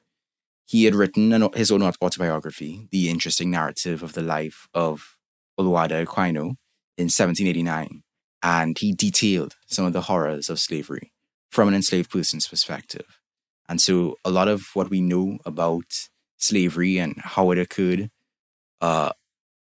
comes from his personal account, among others, of course. So he spoke about some of the measures that were taken in his own village to defend against capture. But he, after being captured, of course, from the Kingdom of Benin around 1745, he ended up being taken on the slave ships, separated from his families, and carried with 244 other people across the Atlantic to Barbados. And then eventually taken to Virginia. And then from Virginia, being bought by a Royal Navy lieutenant and eventually being freed. During the voyages that occurred, and there were multiple during the whole triangle trade, it has been said that 1 in 10 of all Atlantic crossings through the Middle Passage had some kind of rebellion. Whether it be through taking control of the ships and attempting to sail them back to Africa with the assistance of the crew or without, or of Africans battling against other ships. Or in one case, in Amistad in 1839, some Africans were taken captive aboard a cargo ship, and they freed themselves, killed the captain and the cook, and forced them to take them back to Sierra Leone. But instead, the owners of the ship ended up taking them to the United States, where they were captured by the Coast Guard. Jesus. Yeah, it's a lot. One slave ship surgeon, a guy named Alexander Falconbridge, became an abolitionist because he saw first of all, he saw the horrible conditions that were present on those ships in the Middle Passage, where, hundreds of people were shackled together and crammed into these tight, enclosed, dark, wet, infected spaces for weeks on end while being taken across. And of course, a lot of the so-called cargo, the people who were en route to be enslaved, were killed by the conditions present on those slave ships. However, despite the fact that, so many people were dying from the terrible conditions of the ships, the slave trade was so profitable for the enslavers and for the economies of the colonial nations that they were still not only able to break even, but profit massively from the excursions. And even though the Middle Passage got more and more dangerous for crews as rebellions became more and more expected, production for more shackles, more weaponry to keep captives secured arose in England and helped to secure some of their travels. Of course, there were also times where Africans would burn the ships they were on, or where they would jump off of the ships, as I'm sure many people remember Killmonger's famous final words in Black Panther. And from what I remember, the first enslaved people who arrived in Hispaniola immediately ran away and were able to escape before being recaptured. Once enslaved people arrived in the horrible conditions at the various colonies in the Caribbean, one of the major projects of their colonial overlords was to convert them while in the process of, enslaving them. Of course, a lot of enslaved people were dying very rapidly due to the diseases and the terrible working conditions that they had to endure. But for those who did survive, separated from their families, from their ties to kinship, from really their home and everything that came along with it as displaced indigenous people, they had to figure out ways to maintain and protect their cultures. From, naming conventions to craftsmanship to language to philosophy to beliefs to music to dance. These are all elements of African cultures that would provide psychological support for captives who need to resist the process of enslavement. Because enslavement is an act of breaking the will and erasing the humanity of the enslaved, practices like voodoo in Haiti or Obia in Trinidad and Jamaica were able to strengthen the revolutionary efforts of rebellious Africans. And so in the Haitian Revolution, they were fueled by voodoo and the ceremonies that occurred then, and were able to eventually, free the people of Haiti and establish the first independent Black Republic in the New World in 1804. So, other forms of cultural resistance, and one of the main forms of cultural resistance was the preservation of African culture through creolization, through the melding and the hiding, in some cases, of elements of African culture with European cultural forms to create these new cultures and new languages. Creole is one example, particularly Antillean Creole, which is related to Haitian Creole. These languages helped to maintain some measure of identity for people who are actively being stripped of it. Women, in particular, played a major role in this process of cultural resistance and cultural preservation, because in African societies were often matrilineal and matrilocal, and women played a key role in passing traditions on to their daughters and other young women and to the community at large through storytelling and through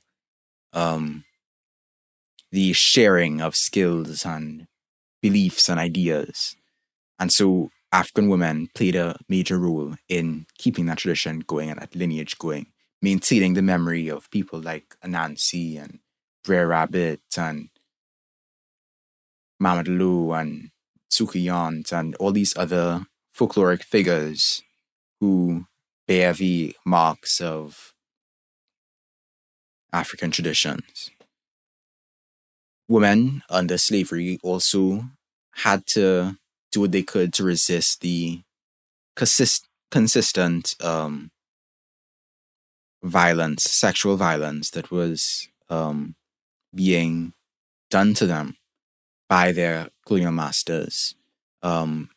Abortion and birth control and other forms of resistance against sexual assault, resisting their masters, feigning illness, all of these things worked to not necessarily protect them, but to keep them going and try to stave off the worst elements of violence that was being done to them.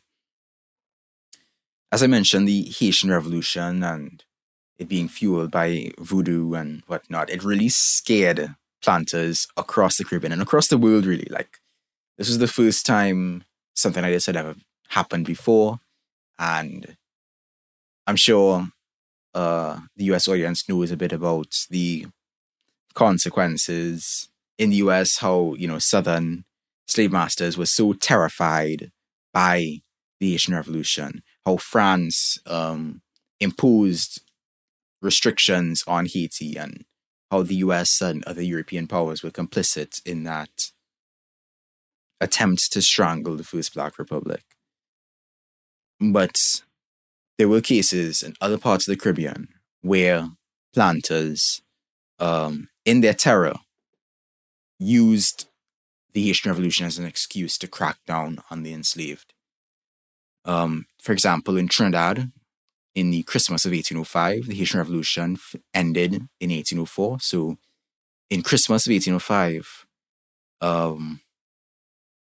the planters were so afraid and had already seen some acts of poisoning that were occurring on some of the estates, because part of the cultural resistance involved the passing down of certain recipes and poisons and concoctions. And so many enslavers, fell victim, quote unquote, to poisoners. And so they had to try to find a way to prevent what they saw was a planned uprising.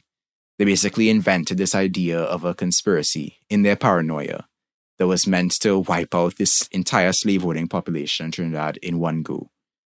So, of course, as historians have uncovered, the conspiracy most likely didn't actually exist, or maybe perhaps not to the scale that the slave owners thought, but it was more so an attempt by the planters to impose greater authoritarian rule.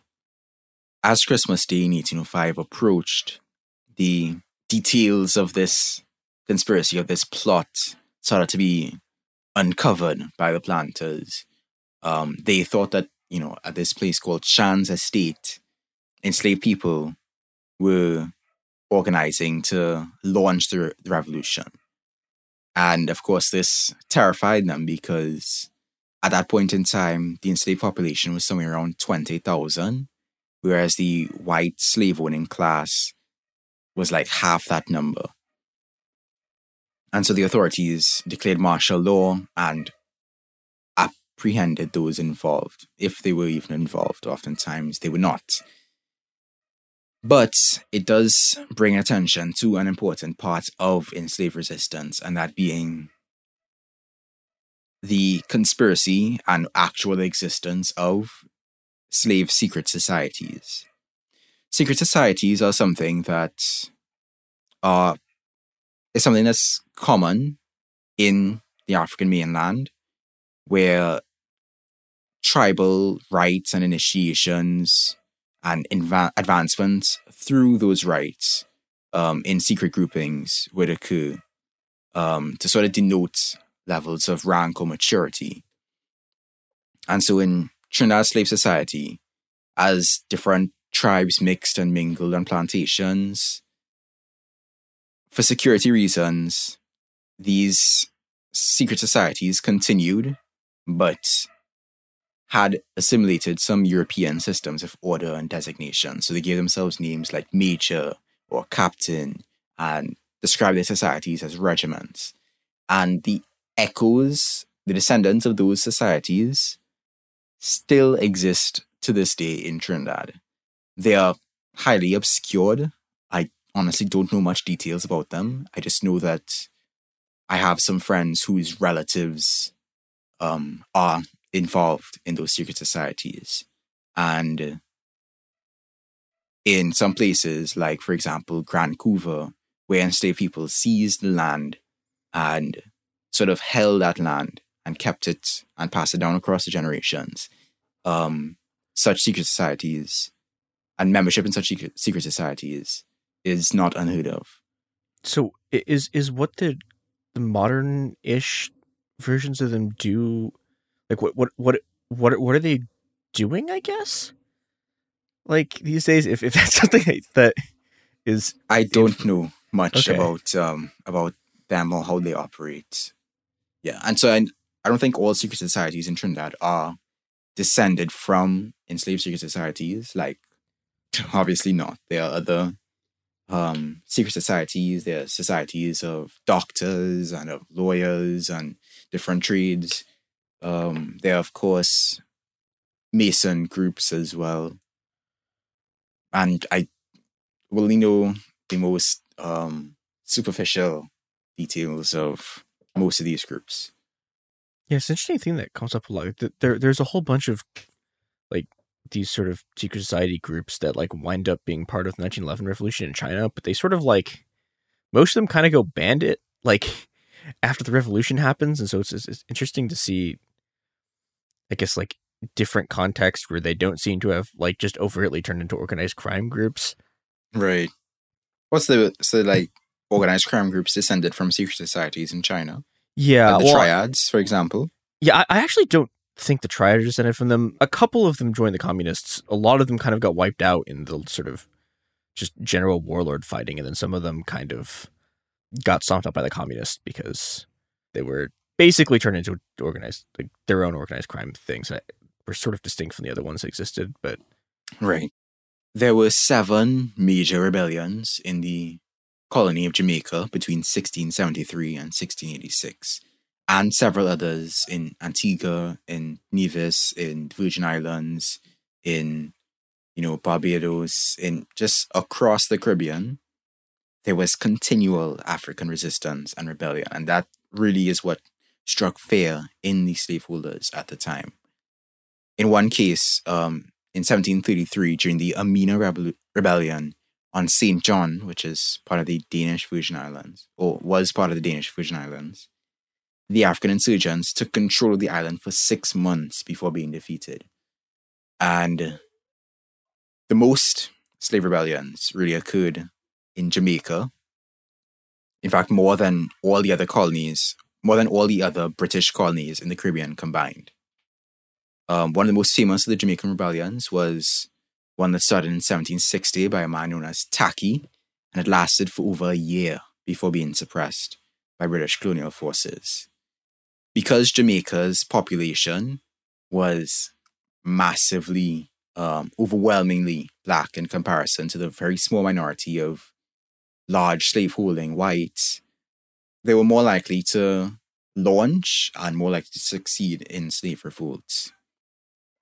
Slave revolts are more likely to happen, of course, where slaves outnumber whites, where masters are absent, where there's economic distress, where there are splits within the ruling elite, and when, large numbers of native-born Africans from one area are brought in one time, which is why they often had to split up the people that they captured so they wouldn't be able to collaborate with their kin.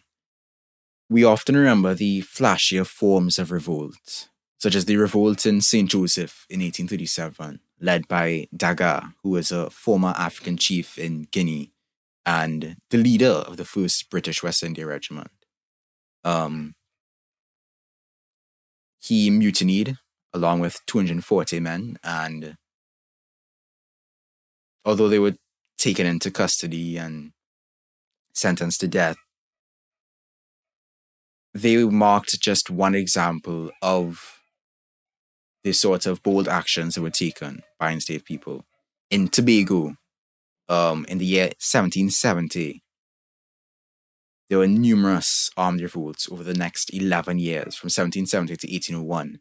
6 armed revolts, one led by an enslaved man named Sandy in 1770, 2 in 1771, one in June and the other in August, one in 1773, another in 1774, another in 1801. And so these revolts are not concentrated in one specific area of the island. They would happen, in some cases, over the entire island.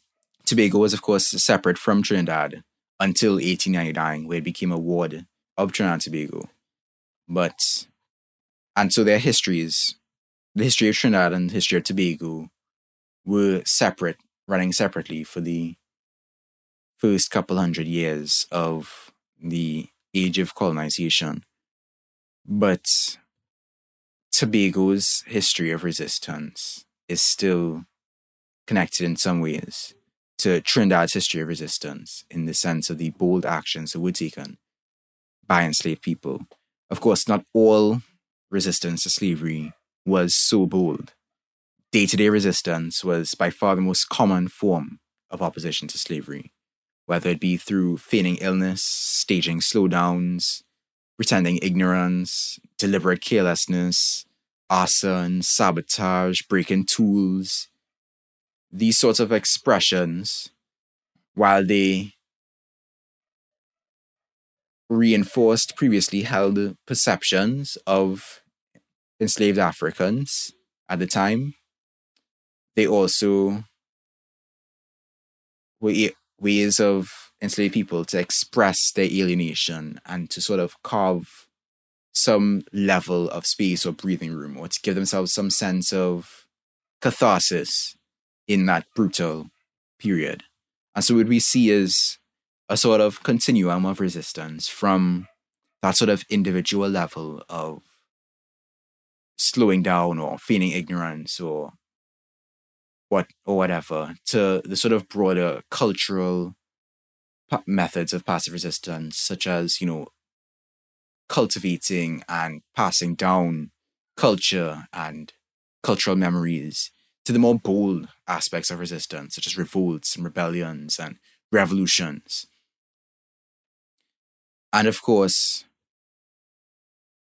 there was the practice of maroonage, both petite and grand maroonage. Petite maroonage was an effort by individuals or groups of enslaved people to escape from their plantations, permanently sometimes, but usually for a limited amount of time, to escape mistreatment, to negotiate better treatment, or to even just catch a break, honestly.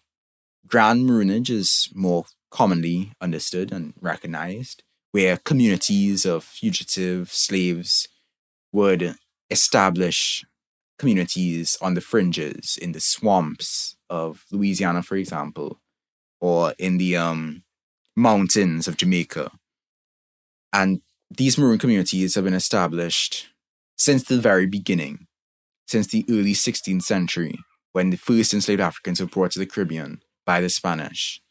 They would often unite with Amerindians, whether it be, Tainos or Kalinagos or Guahanatibes, and unite with them in their resistance, in carving out settlements or strongholds of safety. For example, in 1546 in Hispaniola, there were over 7,000 Maroons among a slave population of 38,000.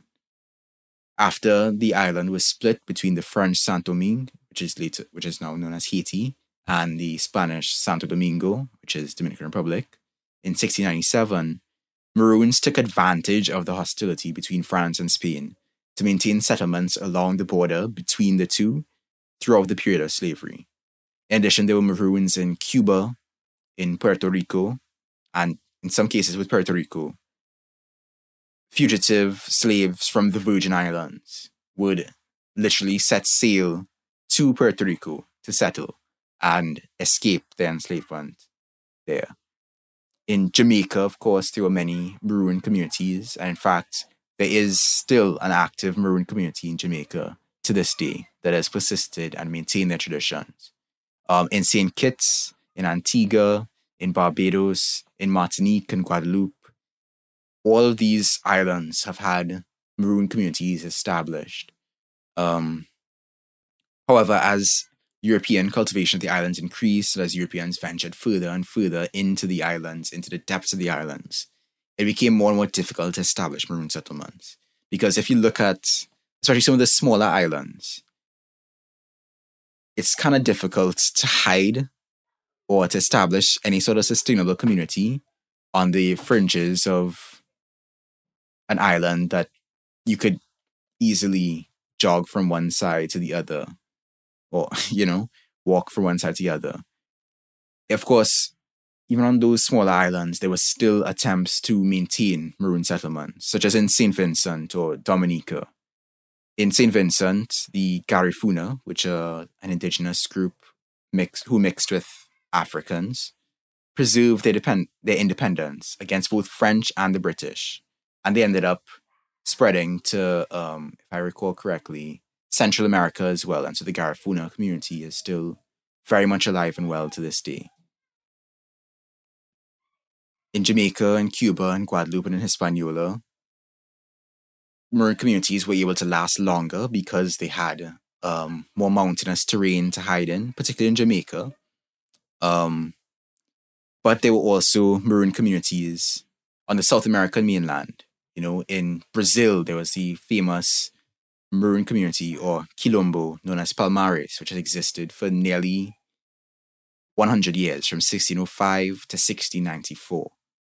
They resisted invasion by both the Dutch and Portuguese, and had at least 10,000 organized members ready to defend their population.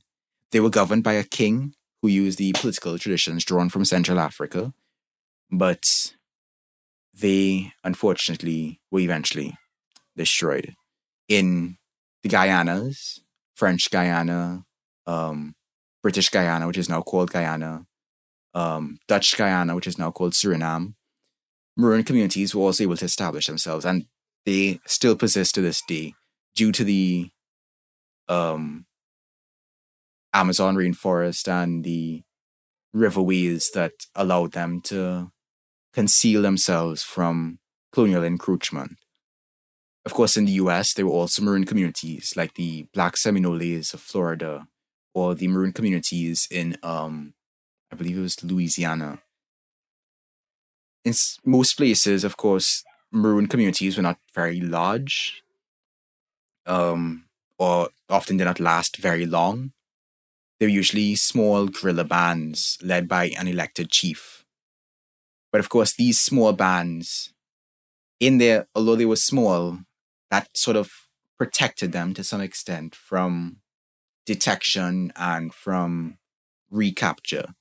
In Cuba, for example, there were hundreds of small Maroon communities, and they were guarded, and they had their settlements guarded by ditches and stakes and secret paths, and these settlements communicated with each other while remaining isolated, so they could grow their own crops and hunt and fish and trade in peace, sometimes with other islands, in order to prevent, again, capture and destruction.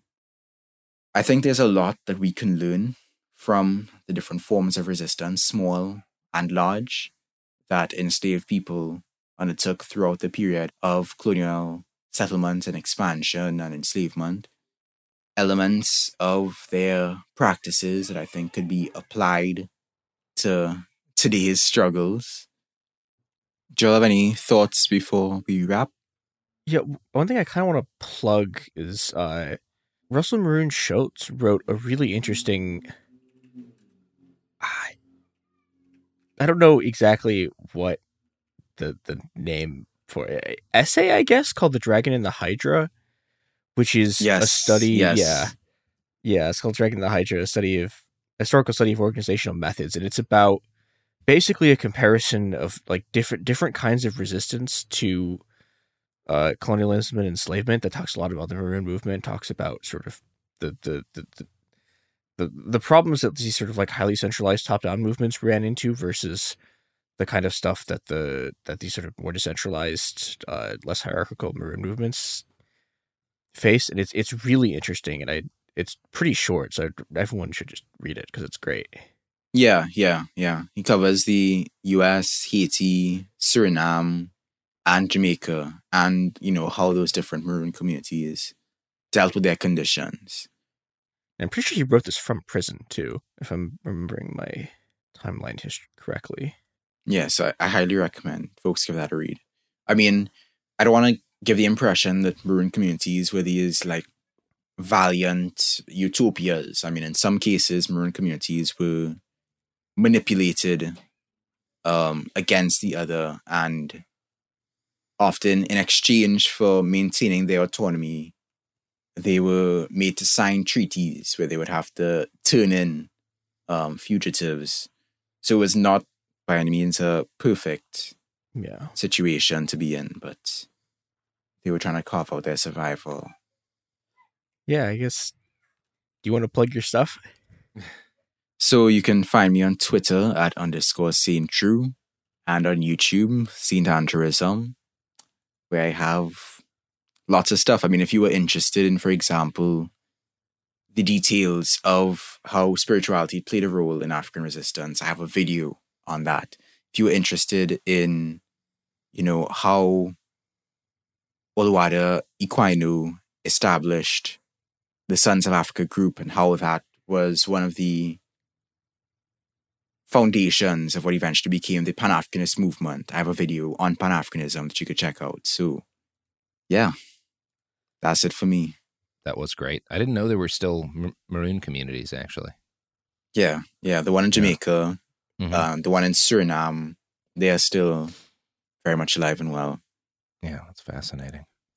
St. Andrew, thank you for that. That was wonderful. And that's our episode for today. So go home and doom scroll for several hours, probably. Or do something productive. Or take a nap. Go outside, take a nap. Walk outside or something. Pet a cat. Bake some cookies. Hand out food to people who are hungry, Bake some cookies and then hand out the cookies to people who need it. Or doom scroll, all productive things that are gonna some significantly more productive than others. All right, friends, that's the episode. Peace.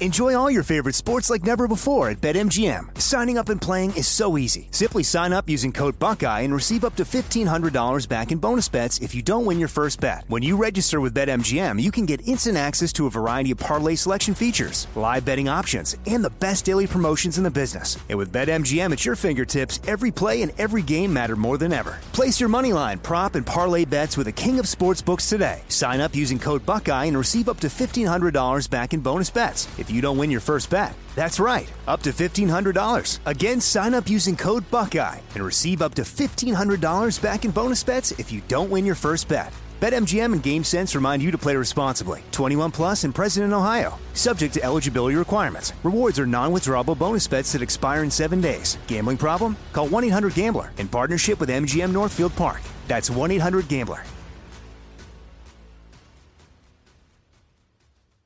This is it. Your moment. This is your time to make your comeback with Purdue Global. When you come back with a Purdue Global degree, you create opportunity for yourself, your family, and your future. It's a degree you can be proud of, a degree that employers will trust and respect. Purdue Global offers working adults like you over 175 flexible degree programs to meet your specific career goals. These include associate, bachelor's, master's, and doctoral degrees and certificates. Purdue Global degree programs range from nursing to business to communication and more. Whatever your interest, we have the degree that will move you forward. You have the knowledge, you have the experience. Now it's time to get credit for the work you've done and earn the recognition you deserve with Purdue Global, Purdue's online university for working adults. You know you're worth it. We do too. So don't wait another second to get the degree that will take your career to the next level. Start your comeback today at purdueglobal.edu. Xfinity has free premium networks for everyone this month, no matter what kind of entertainment you love. Addicted to true crime? Catch killer cases and more spine-tingling shows on A&E Crime Central. Crave adventure? Explore Asian action movies on Hi-YAH. Searching for something extreme? Check out skating, snowboarding, and more on Fuel TV Plus, the global home of action sports. And find crowd-pleasing bops on iHeartRadio's Hit Nation playlist. There's new free shows and movies to love every week. Say free this week in your Xfinity voice remote. Live Nation presents Concert Week. Now through May 14th, get $25 tickets to over 5,000 shows. That's up to 75% off a summer full of your favorite artists like 21 Savage, Alanis Morissette, Cage the Elephant, Celeste Barber, Dierks Bentley, Fade, Hootie and the Blowfish, Janet Jackson, Kids Bop Kids, Meghan Trainor, Peso Pluma, Sarah McLachlan. Get tickets to more than 5,000 summer shows for just $25. On sale now through May 14th. Visit LiveNation.com/Concert Week to learn more and plan your summer with Sean Paul, Sum 41, 30 Seconds to Mars, and Two Door Cinema Club.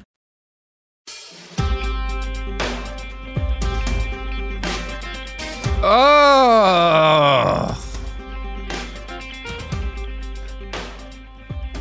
Robert, do better. What? Try harder. No, that's how you start a podcast. This is It Could Happen Here. That's right. That's Robert talking. That's right also. With us today Both of these things are accurate. Christopher Wong and Garrison Davis do your podcast. Yeah. Uh-huh. Thanks, That Sophie. So we're all gathering today on the day after what I think will go down as the single most momentous moment in the 21st century, when Will Smith slapped Chris Rock on stage at the Oscars. So the entire world has pivoted from obsession with the massive land war in Eastern Europe to discussing how Chris Rock getting slapped is like the massive land war in Eastern Europe. Or 9/11. Or 9/11, yes. So it's an amazing time, like an unprecedentedly incredible time to be on Twitter right now. That said, we're going to talk about Nazi catboys today. I've seen everyone's posts on the subreddit being like, "Why aren't you guys giving blow-by-blows about the war in Ukraine?" No. This is the most pressing topic, and we're going to talk about Nazi catboys. Previous to the Chris Rock slap, this is the most pressing topic of the 21st century, is why there's Nazi catboys. And now we're going to talk about it. Well, because, the roots of the crisis in Ukraine are the different kinds of catboys that Zelensky and Putin are. Yes, Robert, that is we'll true. mock some fan art up. It's going to be fine. I'm sure we'll find some horrible fan art, yes. Oh, God. Yeah, we have to figure out if Putin's ever watched Hellsing, and then we'll be able to know. Mm-hmm. So I don't know what that means, but okay. You're about to find out. Oh, great. So we have gathered here today to talk about the curious case of why there are Nazi catboys. Throughout 2020 and 2021, TikTok and Twitter pushed femboys and catboys into kind of the cultural mainstream, plunging these once much more niche subcultures out of the dark depths of 4chan, Reddit, Tumblr, and Discord. And the latest rebirth of these kind of gender-bending communities, it's pretty socially progressive and affirming. Generally, most femboys, catboys are lefties. There's a whole bunch of like Twitter communists. I'm sure there's a whole bunch of catboys who like Stalin or something. But they're generally more on the left. But for those who've dug deeper into the history and origins of these internet subcultures, you may have found a dark, racist, and hateful underbelly. So we're going to talk about that today. I do have to note, Garrison, as soon as you said that, I found a Stalinist catboy. The Twitter. It's an incredible account. So their background image for their Twitter account is a picture of Deng Xiaoping and the Ayatollah of Iran having a meeting. Oh boy!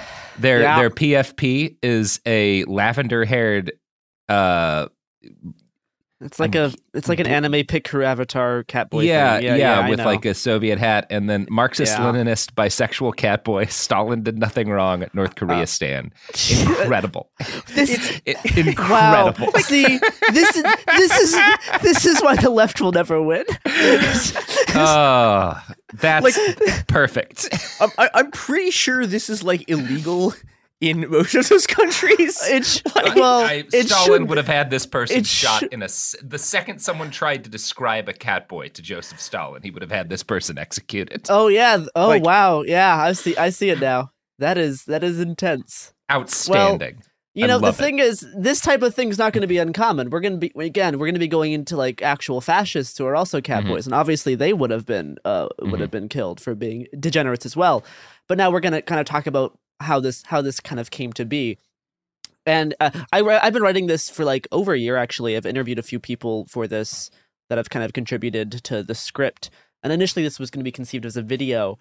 And you can't really talk about these things in a video format without dressing up like a silly character. So I am wearing a very very high quality catboy outfit right now, which the audio will just you'll have to see it through the audio. Mm-hmm. So good luck with that, synesthesia. Yeah. So you are at the same time, you've done that enough that I don't know that anyone really noticed. I've never dressed as a catboy for a recording before. You dress as something every other recording. That is true. I dress as something. I generally dress as something. So first, section one. What is a catboy? What is this? So But first of all, a few ground rules we'll be circling back to often. One, not all cat boys and femboys identify as LGBT or queer. And two, gay people can still be racist. These are 2 points that we're going to be coming back to over the course of these deep dive episodes. So, first things first, let's define what a cat boy is for all of the boomers in the audience. And if you are a boomer listening to this, how? I am. Why? How did you find this? Why did you choose to listen to this? Garrison, the instant I became a boomer was the first time you tried to explain cat boys to me. Like I suddenly developed a strong opinion on H.R. Haldeman because of you. So that was a Nixon administration joke. But most simply, a cat boy is what I'm doing right now. So someone who is kind of boyish. Who sometimes enjoys dressing in cat-like apparel, I guess. It's like cat ears. It is different from furries, and we will get into this. That's good. I mean, but I'm definitely less boyish than I first was when I wrote this like a year ago. Now that I'm on recreational estrogen, but nevertheless, someone who's a boyish and dresses or likes to dress in cat-like kind of outfits, generally on an anime trajectory of aesthetics. Now, this is different from furries for multiple reasons. The physical cat-like attributes on cat boys are mostly confined to ears and paws, sometimes with tails, but it's iffy. Whereas, furries like to have like the full fursuit thing going on. Whereas cat boys, they still have like human faces and they wear like human clothes. So this is actually a very key difference, which will lots of maid costumes, and yes, a lot. And the other big kind of recurring trope, is that cat boys usually wear clothes, is that they usually dress up in something similar to like a French maid outfit. Or like different outfits that like anime girls will wear. So like the tennis skirt thing, but generally a maid outfit to anime trajectory. So despite the animal ears, right? Despite like the furry cat ears, the cat boy or cat girl thing has much more in common with the femboy community than the furry community in a lot of instances. But more on that later. So after some initial research into the Nazi cat boy meme, I decided it would be useful for tracing back the roots of this kind of odd online phenomenon to broaden the scope of research to include femboys as well, which is succinctly just cat boys without the cat part. It's like boys or generally male-identifying people who dress in like feminine ways. A lot of femboys will turn out to be trans. Not all of them do. A lot of femboys identify as straight. But like to wear boys generally kind of in the twink variety who likes to wear skirts, dresses, whatever. So I'm about to move into section 2, which gets a little bit more silly. But yeah, so femboys more silly. Great. I'm excited. This doesn't get less silly as we go on. But yeah, cat boys, femboys identify as male, dress up in more stereotypically feminine ways. There's a lot of similarity and crossover between femboys and cat boys. But since femboys have more of an established online history, including them in the research seems like the best way to kind of dig into like the fascist femboy, Nazi catboy idea. So speaking of section 2, the racist femboy meme, the past few years, there's been kind of a growing meme and perception across social media that femboys are like really racist, and just kind of pretty fashy in general. Even really homophobic and transphobic in a lot of senses. As much as a homophobic or transphobic femboy may seem contradictory at first, but again, more on this later. So when I'm talking about this going forward, I'm probably going to be mixing words and terms like Nazi and fascist and alt-right or far-right. Now, not all of these racist femboys are what I would call Nazis by any means, and not all advocate for or even joke about genocide. But there were absolutely recruitment attempts from self-described Nazis. And, the line between jokes and actual beliefs is intentionally very foggy in this kind of internet subculture. So I'll kind of be lazily lumping together everything from racist to far right-wing folks for the sake of simplicity, because it's all like in the same spectrum. And like I mentioned at the beginning, not all femboys and catboys identify as being queer, and gay people can still be racist. These are points we're going to be circling back to a lot. So At this point, the alt-right femboy meme has kind of actually overshadowed the actual phenomenon of it happening, right? In the past few years, the popularity of leftist femboys has skyrocketed. Yet, if you still do digging on like Twitter or Discord, you can indeed find users who appear to be femboys, but are also everything from racist to just openly fascist. Now, naturally, that leaves people wondering, how can one have such a kind of contradictory lifestyle and belief system? Which leads us to section 3, the internet. And that's it. That's kind of the answer. We can kind of pack it up here. That's the answer. It's the internet. That's why this has happened. So this is Al Gore's fault. Is what I'm getting out of this. Yeah, sure. Whatever. It's Garrison. Have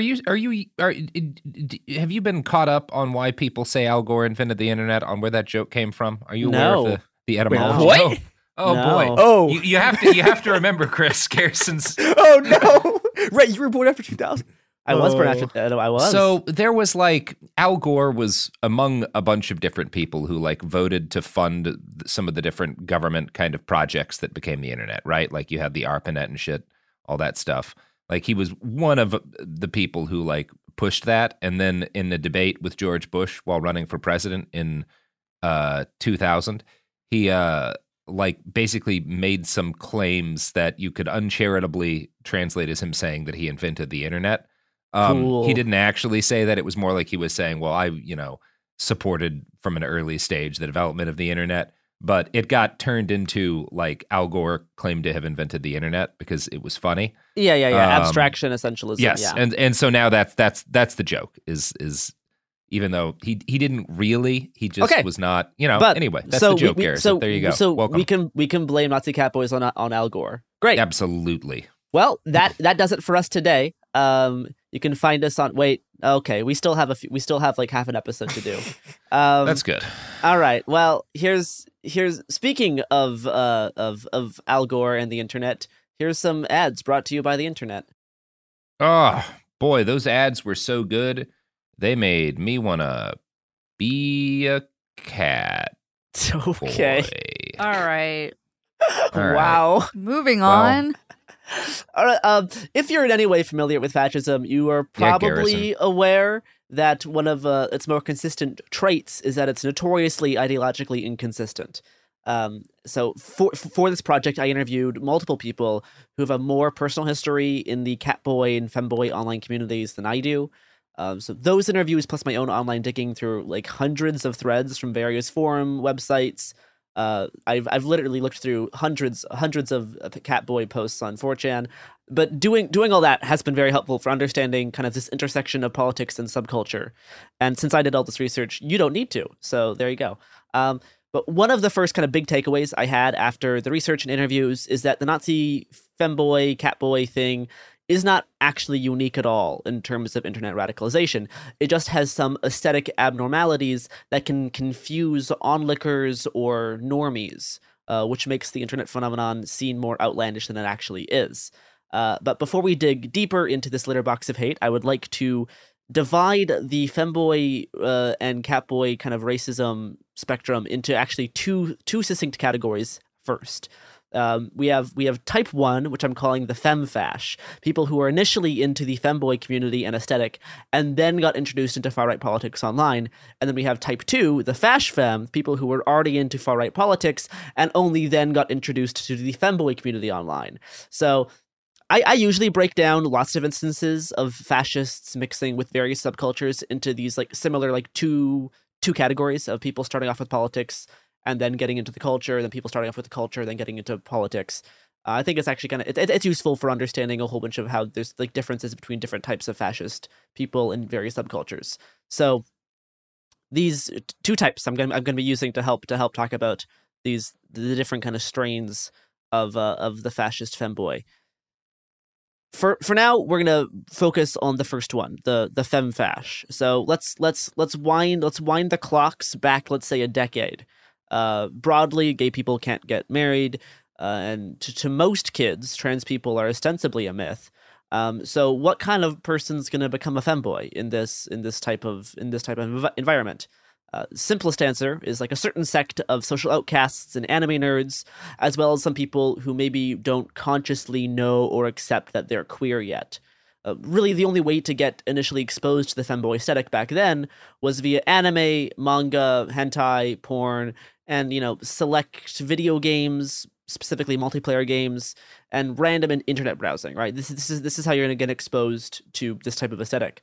In fact, probably the oldest example of a Nazi catboy is from an anime called Hellsing, where they had this Nazi catboy character who was the source of a lot of Nazi catboy memes on 4chan. Like, it's a very, very popular meme figure. And this is, I think, a lot of where that aesthetic tied to fascism actually really starts from.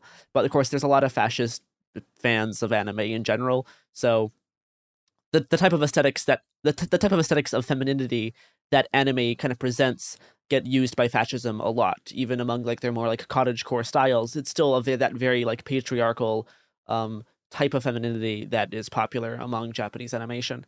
So now the reasons that someone might be drawn to this specific community can vary from person to person. Maybe they just don't feel as connected to like the hyper macho masculine style that American culture promotes.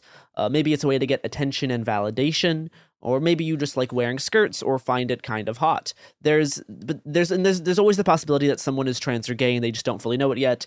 This is a case with a lot of these people, actually. But some of you may be surprised to hear that before our modern TikTok femboy craze, most femboys did self-identify as straight and cis.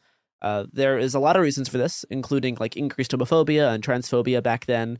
Plus, like non-binary was hardly even a thing, like culturally at that point.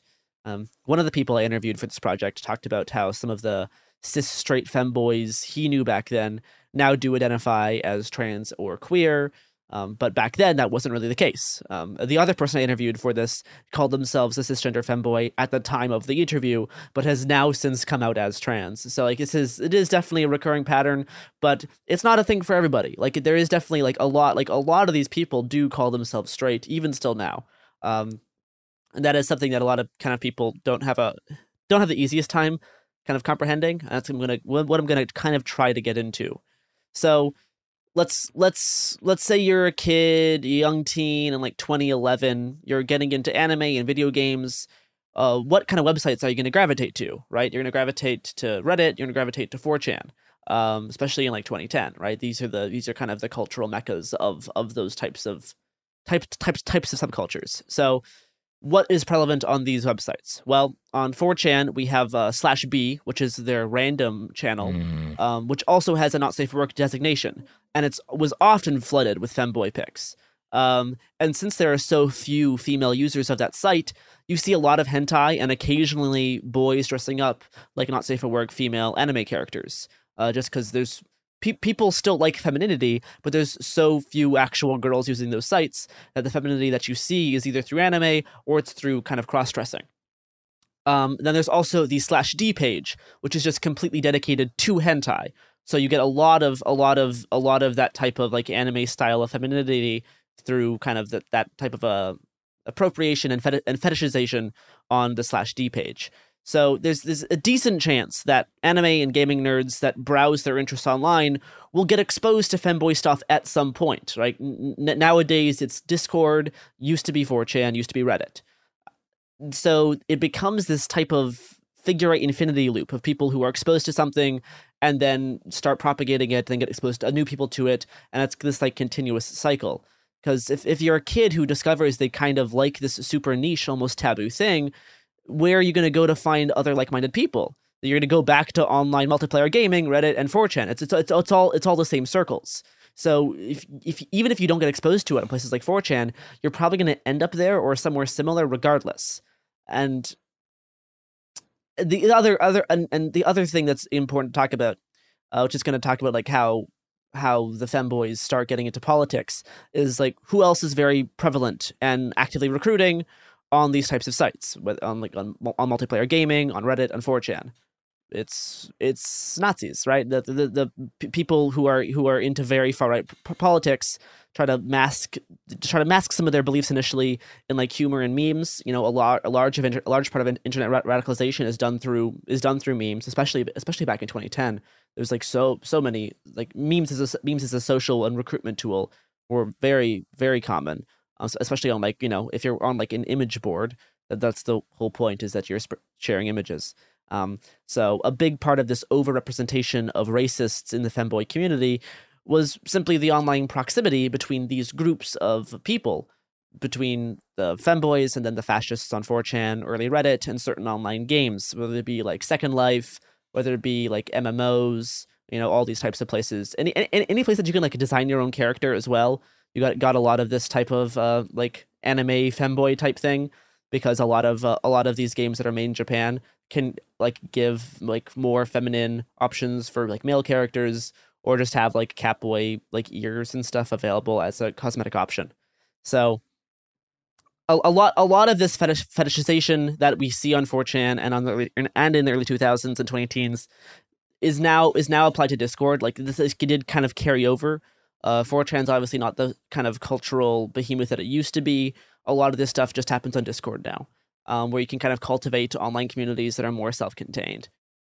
So throughout the entirety of the 2010s, fascism was pretty successful in festering among nerd spaces, right? Nerds and geeks of many types, whether that be gaming or anime or these more like esoteric communities, esoteric as in like niche. But these communities, generally they attract people who are more disenfranchised, right? And femboys generally feel disenfranchised in one way or another, which just pushes them into this, you know, less mainstream subculture. At this point, they could be pretty easy targets for fascist recruiters to start suggesting that maybe some of their problems in the world are actually coming from feminism, immigrants stealing jobs, affirmative action, and slowly leading into talk of like IQ and racism and anti-Semitism. So for those who found these ideas initially like abhorrent, it can be explained that all this talk is simply edgy jokes and irony attempting to trigger the normies, which is a big part of that type of propagation of this type of humor, and then politics masked as humor on these sites and on these like gaming chats.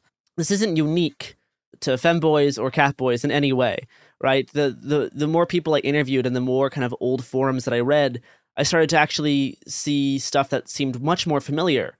And there's a lot of parallels between this far-right femboy thing and the far-right furry phenomenon, which I know Robert and the Worst Year Ever podcast put together 2 episodes that do a great job kind of talking about the far-right The only real furry episode of the Worst Year Ever that we ever got to do.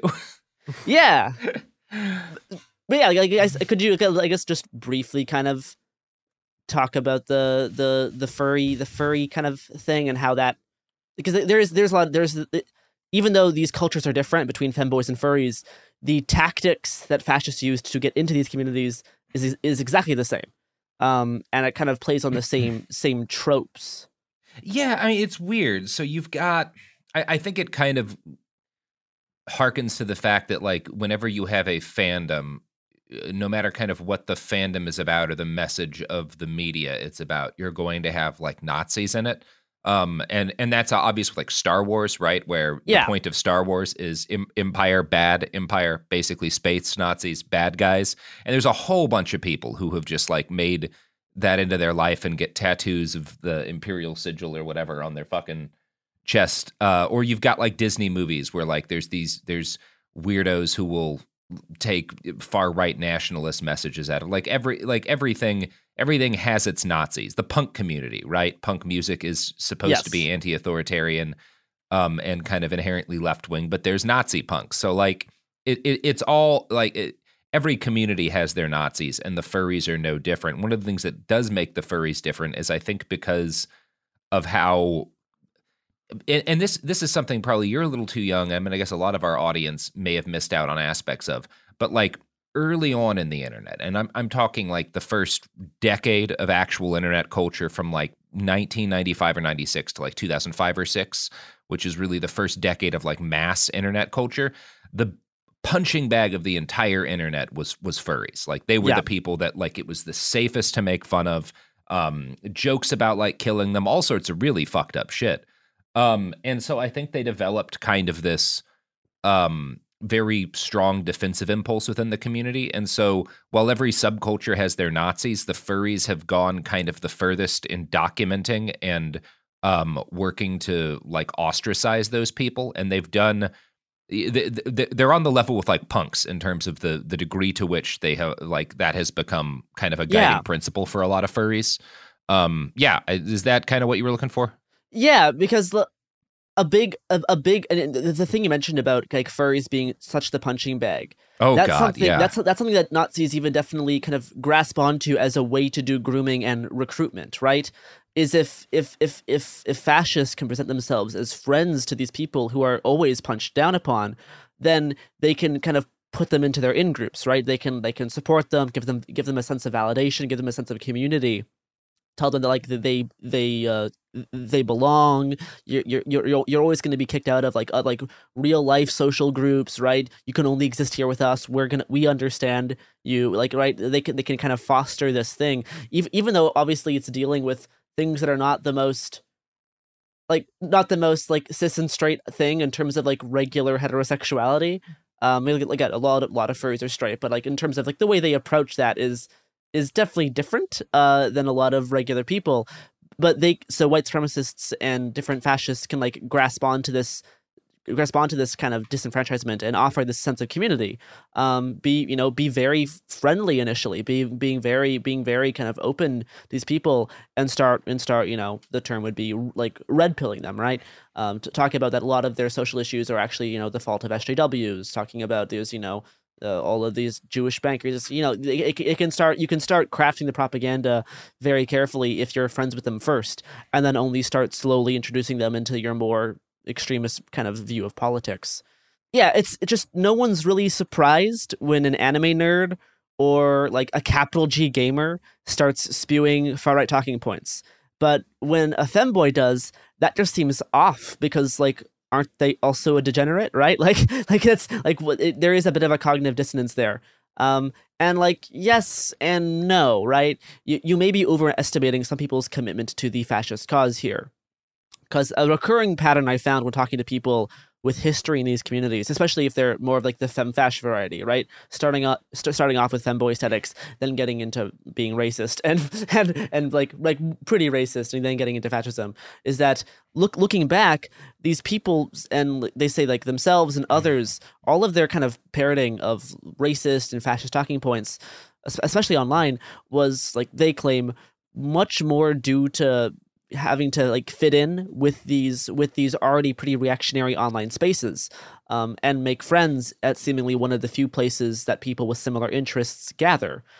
Some people deep down don't really care about the political beliefs that much, and were more so looking for a community. And it just so happened that back then in the early 2010s, the places where these communities of outcasts found each other were also places that other outcasts used racism as a lazy attention-seeking shock comedy and like the triggering of normies, which was basically like a sport on these forums.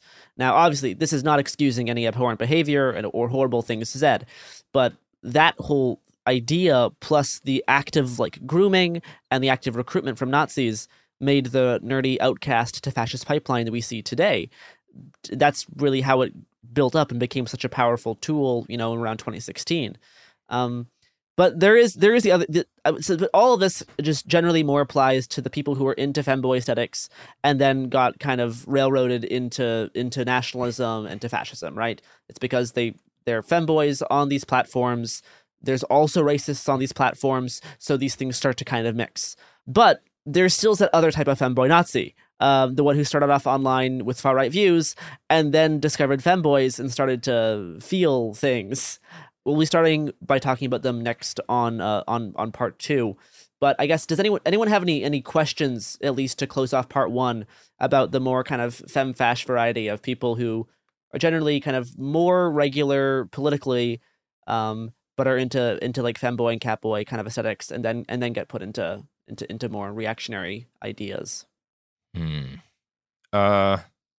Stay off the internet? Yeah, that's not a question, but yes, that is a good mission statement. But just, yeah, in terms of like this topic can, whenever I bring it up, I thought about this a lot whenever I try to explain it to people. there is always a bit of like, how? That doesn't make any sense. And I'll be getting to some of the more kind of semantics of it in part 2. But at least for like the initial kind of dive into how the online community aspect is used as such a powerful tool for people who are feeling so alone. That just the idea of there being an online community, whether it be racist or not, is just super appealing. Because if everyone thinks that you're weird and an outcast, if these other people who are also weird and outcasts start kind of trying to make friends with you, then it can be a very powerful like recruitment tool. Which then, of course, there'll be people who eventually try to like take them out of the whole femboy aesthetics in a lot of ways. But a lot of fascists also get into the femboy aesthetic because of the proximity issue, right? Because these things are so like next to each other. Well, and the thing the kind of important broader realization there, and this is something that a radicalization scholar named Scott Atran has been talking about for 10 years now, probably more, is that people get radicalized in communities. People, like when we talk about radicalization, like why, like I guess the other half of the explainer that I started this with being like, every subculture has their Nazis. It's not because like the reason every subculture has their Nazis is that subcultures are like people get radicalized as part of communities, as part of subcultures. They don't get radicalized as individuals. Just like people aren't just walking out in the world and decide to become a Nazi. They become a Nazi because a Nazi reaches them in something they're already into, right? Yeah. Like that's just the way it happens. Yeah, there's definitely a large part of this is like a group dynamics, especially on places like forums where you're, trying to get like this like attention battle. And I guess the other big part about the femboy kind of idea, especially on image boards, is like it is such an attention-seeking and validation-seeking place, right? You want to post things that get you a lot of comments, likes, upvotes, whatever the kind of the metric is. Yeah. So people will do things that get them visibility. Even if half the people interacting with you are calling you a degenerate, at least there's people still looking at you, right? At least you feel seen. And then the other half people will be like, no, it's actually fine. So as long as there's that visibility and that sense of community, then a lot of the more cognitive dissonance aspects can kind of be passed by. But we'll get into more of that for part 2. Anyway, you can find us on Twitter and Instagram at HappenHerePod and Cool Zone Media. You can find me talking about Catboys occasionally on Twitter at Hungry Bowtie. And sound happy about it, Garrett. Well, it's I've been trying to edit down this episode because the script was way too long. I've been trying to make it more succinct the past few days. So I am pretty excited to close this Google Doc at the end of the day. Well, congratulations on all your hard work, Garrison. And listeners at home, go dress like a cat boy. Yep. And don't be a Nazi. Yeah, I mean, that's also important.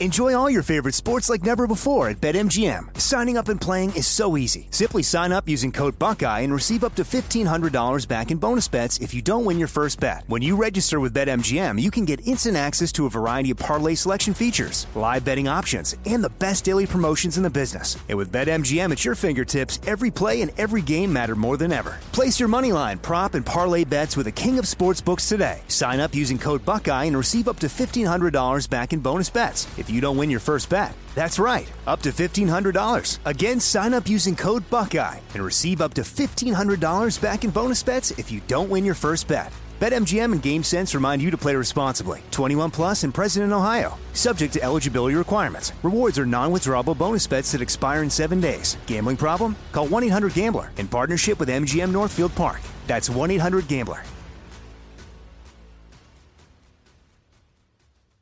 This is it. Your moment. This is your time to make your comeback with Purdue Global. When you come back with a Purdue Global degree, you create opportunity for yourself, your family, and your future. It's a degree you can be proud of, a degree that employers will trust and respect. Purdue Global offers working adults like you over 175 flexible degree programs to meet your specific career goals. These include associate, bachelor's, master's, and doctoral degrees and certificates. Purdue Global degree programs range from nursing to business to communication and more. Whatever your interest, we have the degree that will move you forward. You have the knowledge, you have the experience. Now it's time to get credit for the work you've done and earn the recognition you deserve with Purdue Global, Purdue's online university for working adults. You know you're worth it. We do too. So don't wait another second to get the degree that will take your career to the next level. Start your comeback today at purdueglobal.edu. Xfinity has free premium networks for everyone this month, no matter what kind of entertainment you love. Addicted to true crime? Catch killer cases and more spine-tingling shows on A&E Crime Central. Crave adventure? Explore Asian action movies on Hi-Ya. Searching for something extreme? Check out skating, snowboarding, and more on Fuel TV Plus, the global home of action sports. And find crowd-pleasing bops on iHeartRadio's Hit Nation playlist. There's new free shows and movies to love every week. Say free this week in your Xfinity voice remote. Live Nation presents Concert Week. Now through May 14th, get $25 tickets to over 5,000 shows. That's up to 75% off a summer full of your favorite artists like 21 Savage, Alanis Morissette, Cage the Elephant, Celeste Barber, Dierks Bentley, Fade, Hootie and the Blowfish, Janet Jackson, Kids Bop Kids, Meghan Trainor, Peso Pluma, Sarah McLachlan. Get tickets to more than 5,000 summer shows for just $25. Until now through May 14th. Visit LiveNation.com/Concert Week to learn more and plan your summer with Sean Paul, Sum 41, 30 Seconds to Mars, and Two Door Cinema Club.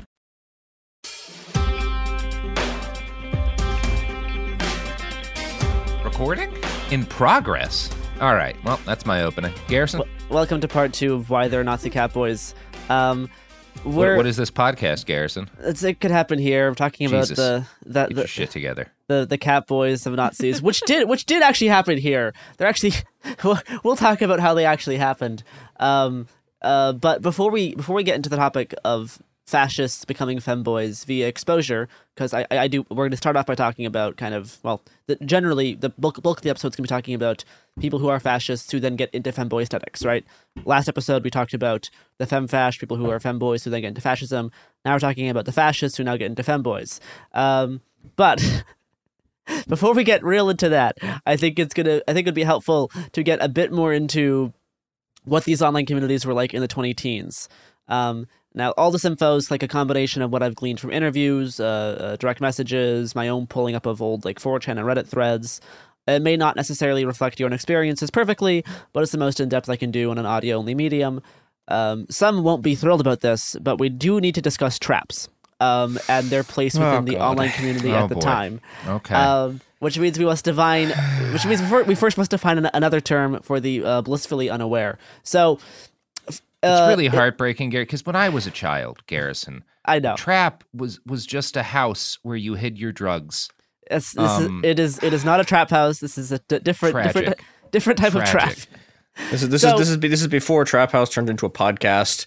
Yeah, a bunch of New Yorker people didn't know what a trap house was. It's great, heartbreaking. The term trap, as we're using it here, at least on the internet, originates in the early 2000s on image boards, specifically 4chan, and it got to be as it got more popular as a term, it got more kind of widely recognized as a slur, specifically usually a slur against trans women, or a slur for any feminine presenting person who was assigned male at birth.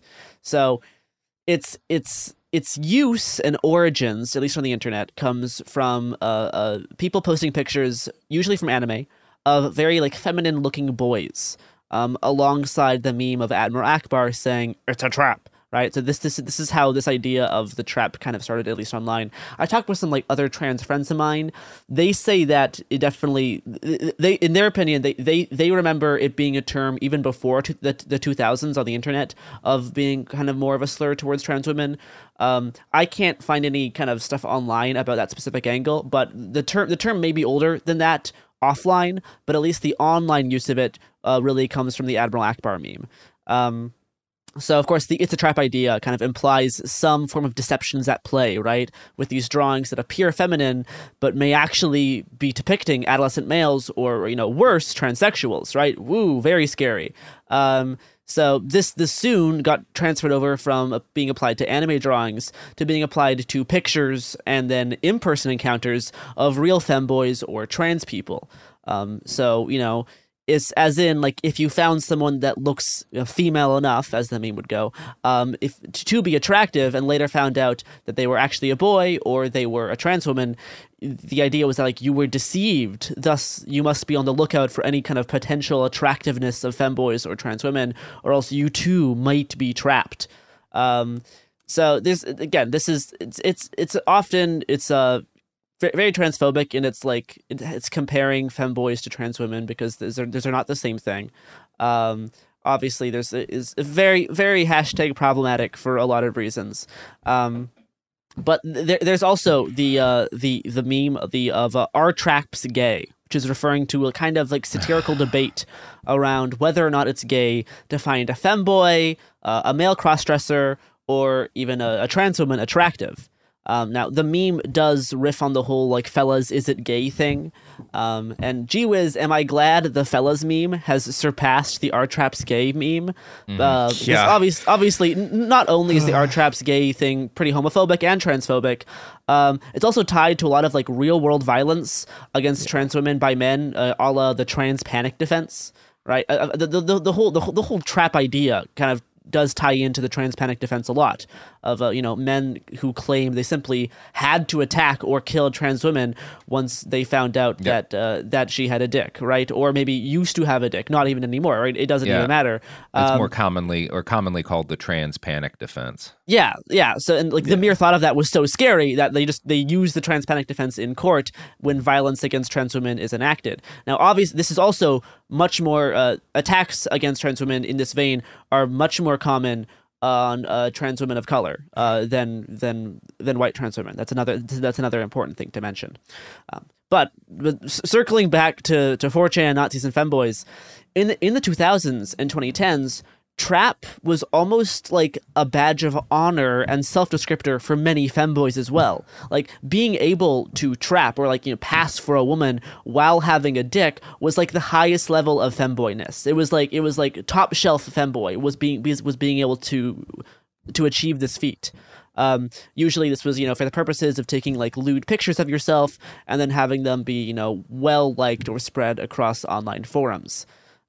In my interviews with people from these online spaces longer than I've been around, it was like described to me by them being like, femboys are just trying to look feminine, whereas traps are really trying to look like girls. And that is kind of like the distinction in these places at the time. Now, all while calling yourself trans was heavily discouraged and ridiculed. In 2011, 4chan, it was hard to even be openly gay, like let alone transgender. So, but being self-described as a trap was much more accepted. So a lot of people would actually self-describe as this, or want to be self-described as this. So, want to be at the point where they feel like they could say this. And it's interesting. It's like a lot of the attraction to traps was in a lot of ways genuine, but also all wrapped in this like joking, ironic kind of exterior, being like, oh, it's all like a bit that we're all in on the joke for, right? That's kind of how this was explained away. Another quote from my interviews is like, quote, if you actually admitted to being actually romantically attracted to traps or femboys, you would be heavily ostracized. People would say things like, oh my God, you actually did it. Like, you actually did the thing. Because like it was like wrapped in this sense of like irony, and any hint of sincere attraction was masked in this like ironic joke-like facade. So at this point, 4chan is basically an amateur porn-filled cesspool of anime, gaming, edgy jokes, and increasingly bad politics, with Pole really taking the shape of like the Nazi machine that it is today. So close proximity and probability is all that's necessary to make these racist and femboys have this, uncomfortable awakening once they start seeing a whole bunch of pictures with people with dicks wearing like maid outfits.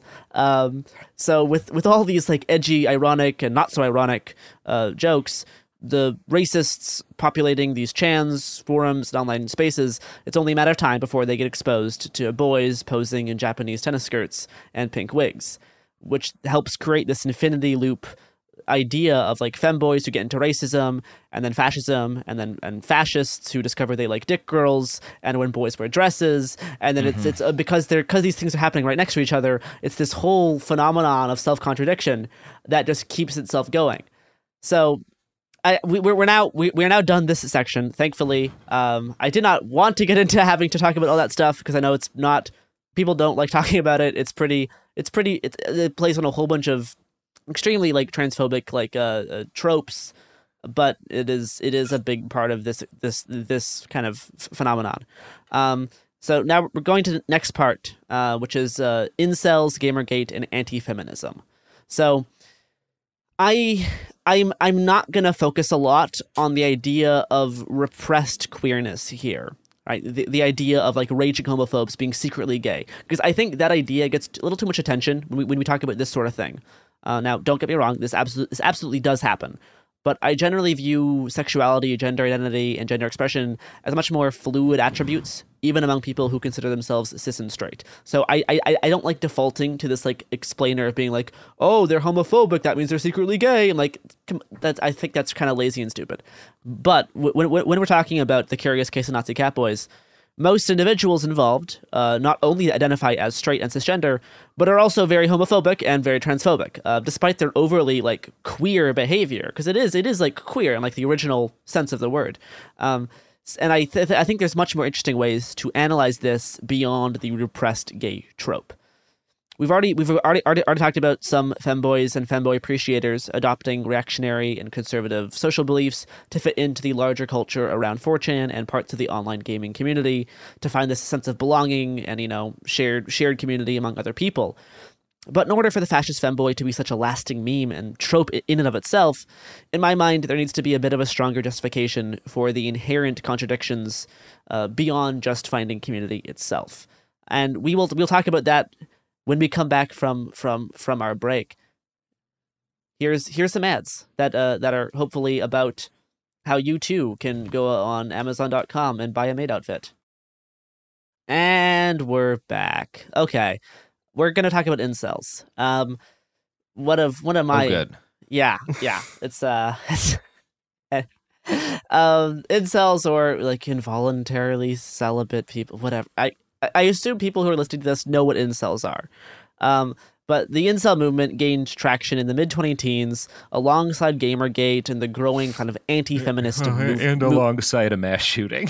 It's probably worth acknowledging. Multiple mass shootings. There's been there was many. There was also the Toronto attack when the incel ran over people in that van. There's been multiple mass acts of violence tied to the incel idea, and which is why a lot of us just call them horny ISIS.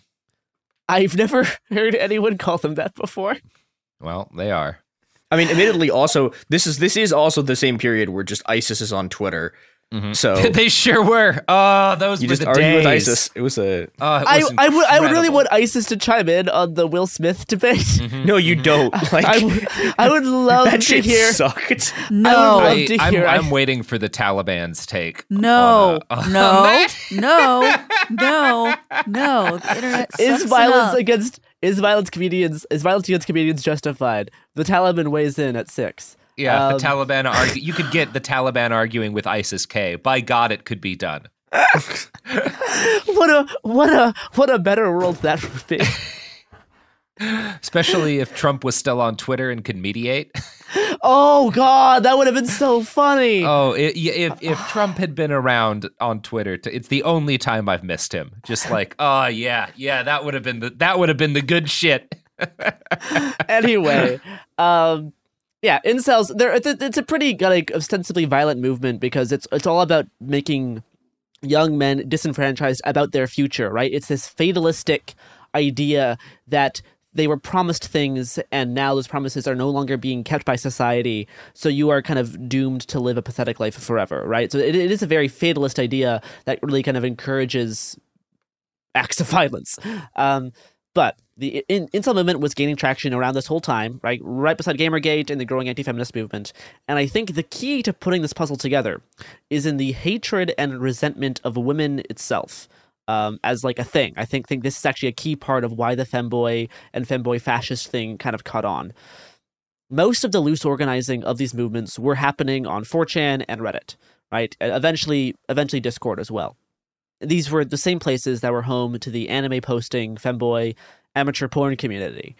And one of the most common viewpoints at the time was that feminism is ruining women, right? It's disrupting the natural patriarchal order that many boys were taught existed, with promises of girlfriends and wives that are like rightfully theirs as some kind of like obligation.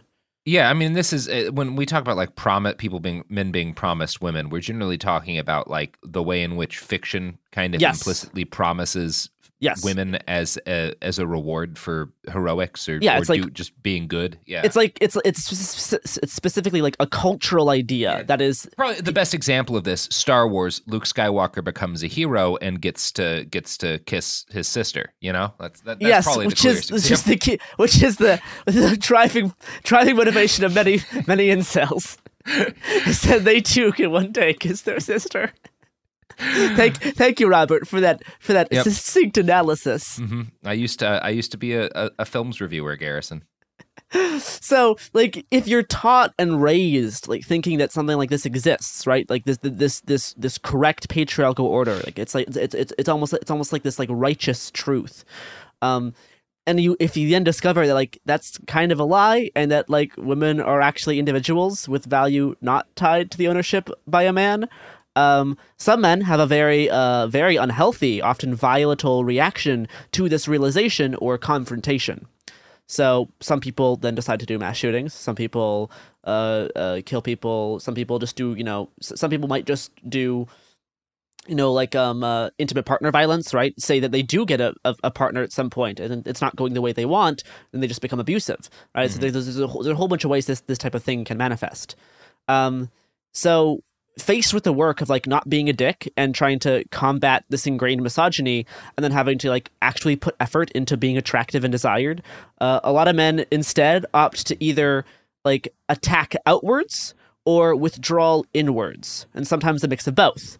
So with the fascist femboy thing, a lot of this is like withdrawing inwards, right? A lot of these people are too introverted and too kind of cowardly to actually do like a mass shooting, which is like that's probably good. But then with them and drawing inwards, it's kind of manifests in this different way. So when dealing with this almost like misogynistic nihilism, a lot of dudes really lost hope in the prospect of a future romance with women. So instead of putting in effort to adjust their personality, adjust their behavior, change their patriarchal outlook, and improve their physical appearance, many guys instead will retreat to their online communities full of other guys facing similar issues. Right? It's easier to live in front of a screen and not have to face other humans in person. These people don't really have much substantial experience in real life interacting with the opposite gender. So these so-called straight guys that were drawn to femboys also may have had like bad experiences with women. They may have faced rejection, and that rejection may have really brought them down. And then they assume that they're always going to be rejected by women because of like a few bad experiences. And the kind of guys who are on these chans, forums, and Reddit, online gaming, they tend to be generally more socially outcast, people who aren't necessarily super physically, naturally like attractive and masculine, right? You have to like almost everyone can be attractive. You just have to like put in work. If you just never do that, like a lot of boys are never taught how to actually make themselves look good. So they're just kind of festering. That like attractive is a much like if you go on these incel forums, they'll focus a lot on like, well, I have, there's these folds in the creases of my eyes, or like the way that my nose is built makes it impossible, physically impossible for a woman to be into me. And it's like, no, like more than people, like there's all sorts of different preferences people have for physical things, but overall, like the number one thing you can do to be attractive is to be a person that people like be confident want and be in like, their life. Have a good personality, like learn how to do a variety of things, and just like have a life. A lot of these people guys are like, oh, that seems neat. They think that they can achieve, they think that women should flock to them even if they put in like no effort at all, right? If they just do what they're doing, they feel like, why is this not working? Or the effort they put in is like Elliot Rodgers, the perfect example of these kind of people. Like the effort that he put in was he like made his dad buy him a really nice car and he dressed in expensive clothing. And it's like, well, that's actually very few people are attracted to that. And yes, the people who are attracted solely to someone having a nice car and clothing probably have shallow. Really weird, specific, like physical things they're also only looking for. Yeah. But that's because you were like that. That's not making yourself attractive, as opposed to, I don't know, learning how to cook or learning, a foreign language, or being an emotionally available person who's not purely viewing relationships in a transactional nature where you're paying for sex by being friendly, But what's easier than doing all that is just hating women. Or that's a much easier thing for these people to do. So they often default to this. So the internet's taught me one thing: it's that it's quite easy to hate women. So while these like alt-right hellholes like 4chan and Reddit, online gaming, right? Online gaming is full of misogyny. All these places like really hate like actual women. They still heavily fetishize femininity, right? It's still viewed as this like glorious like thing that's put on a pedestal, even though they hate like actual women themselves. So feminine dudes can be femboys or cosplay anime to garner attention or social praise, amidst some, standard, like people like, oh, you're faggots, you're disgusting comments. But they can still like cosplay and dress up and post pictures without being totally shunned by their fellow edgy alt-writers, because it's kind of funny, and some of them may actually find it cute, even though they may not admit it.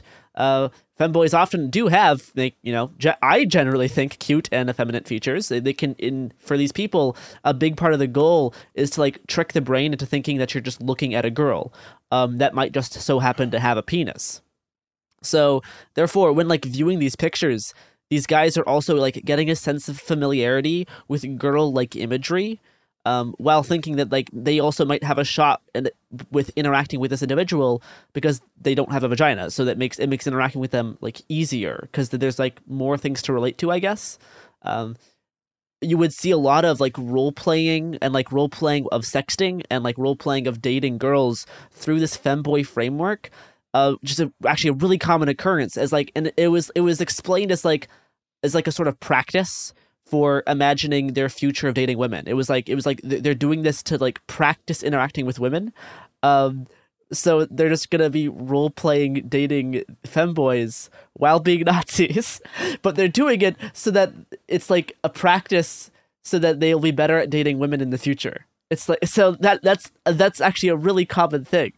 Or like, like sexting as like, I'm just doing this for practice. Like I'm doing this so that I will be good at sexting in the future. Just doing it with these femboys on, Discord, on 4chan, whatever. Mm-hmm.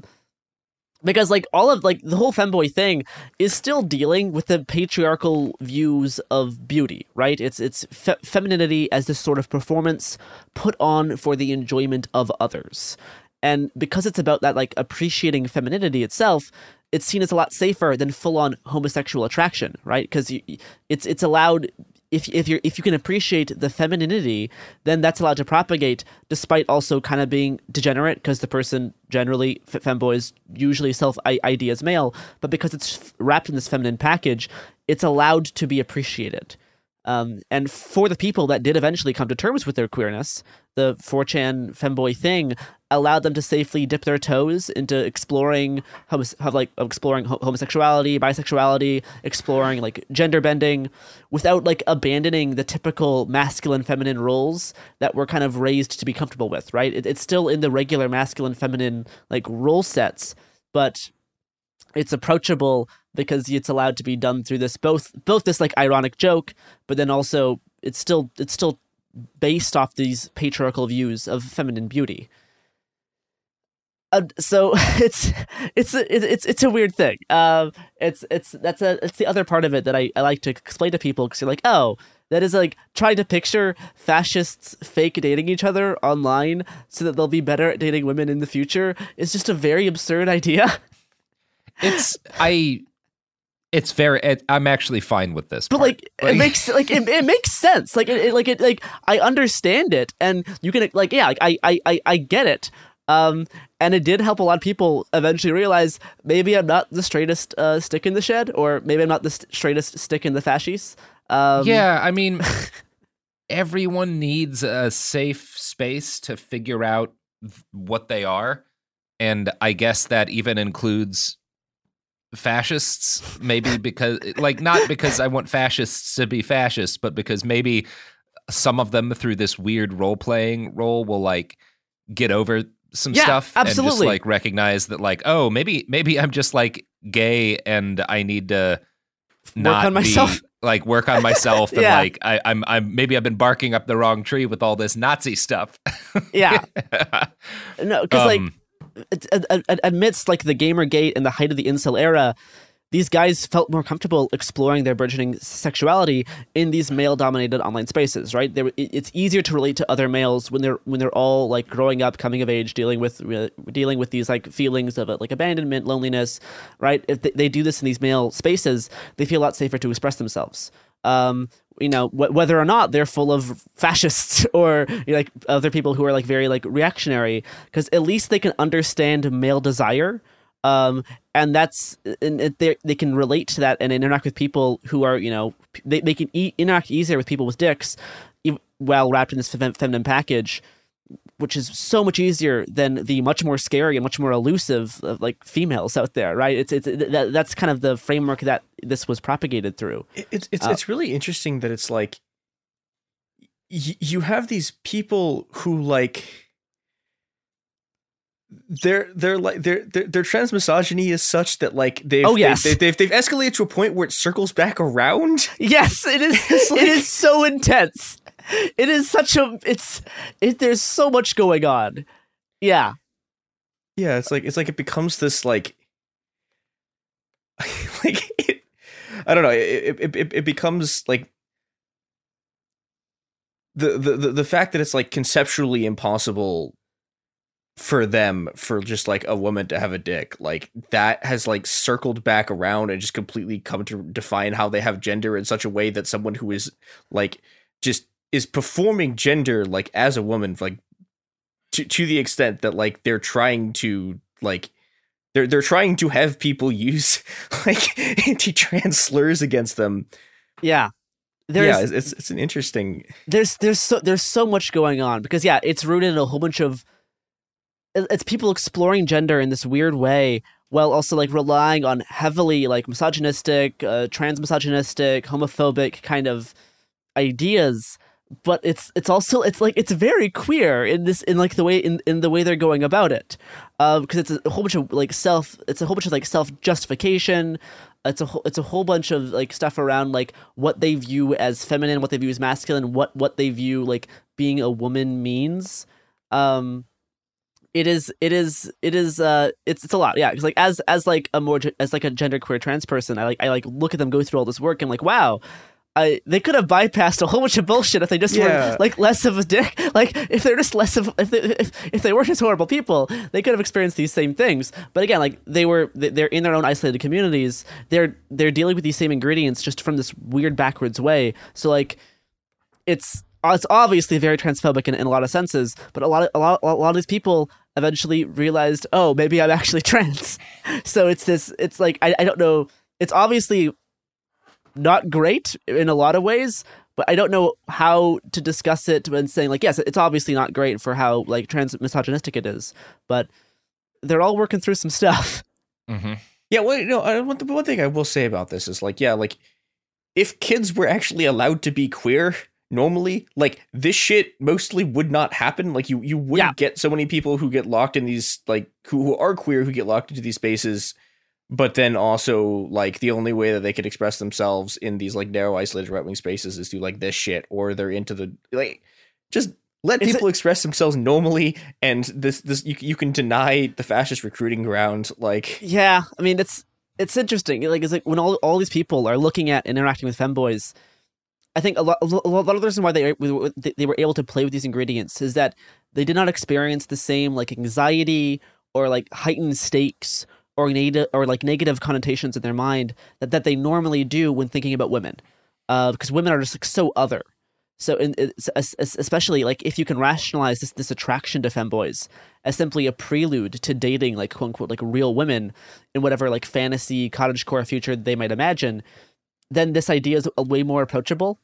Garrison, you're going to need to explain cottagecore for the listeners. I am not. I already we are having an ad break. I still in brief, it is this like return to tradition obsession you see among like chunks of the far right who are obsessed with the idea that if culture was the way it was in the 50s or in like the 1850s, even pre-50s, they would live on a small farm with their wife and children who would be utterly submissive to them, and everything would be perfect.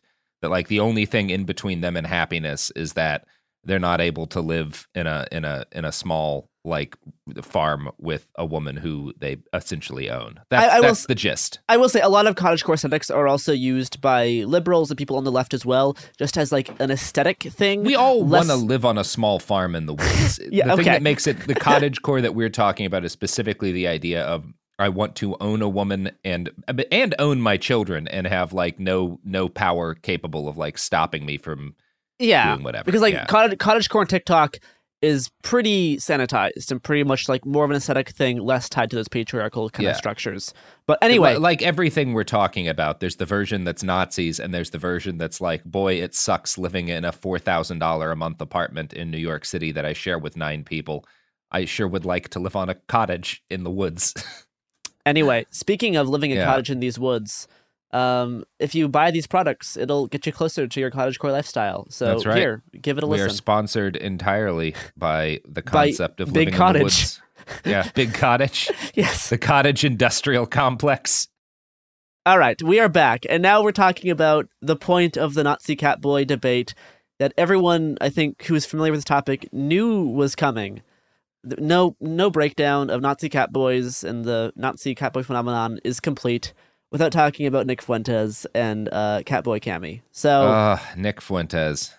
Yeah, this is part of the show that everyone's been waiting for. I don't know that most people would know to be waiting for this, but sure, Nick Fuentes is broadly recognized by our audience. So, in short, if George Lincoln Rockwell has the permanent body of a 17-year-old boy, that's Nick Fuentes. As many of you know, Nick Fuentes is a white nationalist live streamer and political activist that runs the fascist America First organization. He's known for fostering a farther right conservative base than, say, Ben Shapiro or Turning Point USA, and has pulled stunts like sending his fans, called Groypers, to Turning Point USA events to take over the Q&A sections and basically ask Charlie Kirk why he isn't more fascist. Yeah, so he runs this whole organization, mostly known by doing his daily live streams. He's been doing this since he's like 16 or 17 years old. Fucking nonsense. And it's kind of a running joke, or widely acknowledged secret, that Nick is kind of gay. Based on the way he talks about women, and based on what he said about his own dating history and snide comments from fellow homophobic Nazi friends, has led a lot of people to this conclusion that Nick may not be, again, the straightest stick in the fascists. Nice. Thank you. You did good there, Garrison. Thank you. Proud of you. Proud of you for that one. And as a significant contributing factor to this like questioning of Nick's sexuality is due to his 2018 to 2020 Catboy arc. So this arc begins in January 2018. Finally, giving our audience the important news. This is what you need to know, people. That month, Nick created a Catboy themed channel in his own America First Discord server. Hell yeah, he did. With Nick messaging, "Post Catboys in here, please," with weird capitalizations throughout the thing. So cool. Nick cheered on along with other people posting pictures of various Catboys from pop culture and Catboy edits of Nick Fuentes himself. One America First server user posted, "Catboys are trad," and which means like traditionalist in kind of the sense that like Nazis are traditionalist. That's what that person is saying there. He also posted, which is very funny. He also posted, "Cat boys, more like Cath boys." Oh God! So again, Fuentes is like a Catholic fascist. Yes. Yeah. So that's the joke. Sorry, I'm losing it. I know, Garrison. This is so funny. You're out of control right now. It is so. I've looked through this Discord. Nobody's arguing this isn't very funny. I've looked through this Discord server multiple times for the screenshots of Winnie at the Catboy channel, and it always makes me happy. It's one of the most funny things I've ever seen. Yeah, I as your friend, I'm always warring between wanting you to be happy and worried that this is a cry for help. But please continue. Eventually, Nick faced some pushback from inside the server for fostering degeneracy. With others with others defending the Catboy channel by saying brotherly love is Christian. Amazing. Outstanding. See, this is the good shit. This is what we've been building towards as a civilization right here, baby. Other people defended the Catboy channel by saying women don't respect Christianity. Your tribe's thoughterry always leaks out eventually. Good God, yes. That's the good stuff. I got no comment. Just perfect. Thank you. But because Nick is fundamentally a coward, he did cave under pressure and deleted the Catboy channel. And we lost. I think the America First movement today could be so different if he kept. This is why the cause of Americanism is doomed. This kind of cowardice. But as we will see, real cuck shit from Nick. Oh, absolutely. This whole section's about Nick Fuentes being thoroughly cucked. But as we will see, Nick continued to use the exact rhetoric I laid out in my Incels, Gamergate, and Anti-Feminism section while defending what he calls attraction to traps. And we can apply this defense broadly to catboys and femboys, as Nick does. I'm going to try to play a video about Nick Fuentes. Are traps gay? Yeah, traps are gay. I've always maintained traps are gay. Of course, you have sex with a man, it's gay. There's no getting around that. Now that said, look, it's gay. I get it, 100%. I agree. Now that said, it's, we're in times where the women are not really meeting their obligation. So I'm not saying you're not. Look, if you have sex with a trap, you're gay. No doubt about that. And you should be ridiculed. You should be made fun of.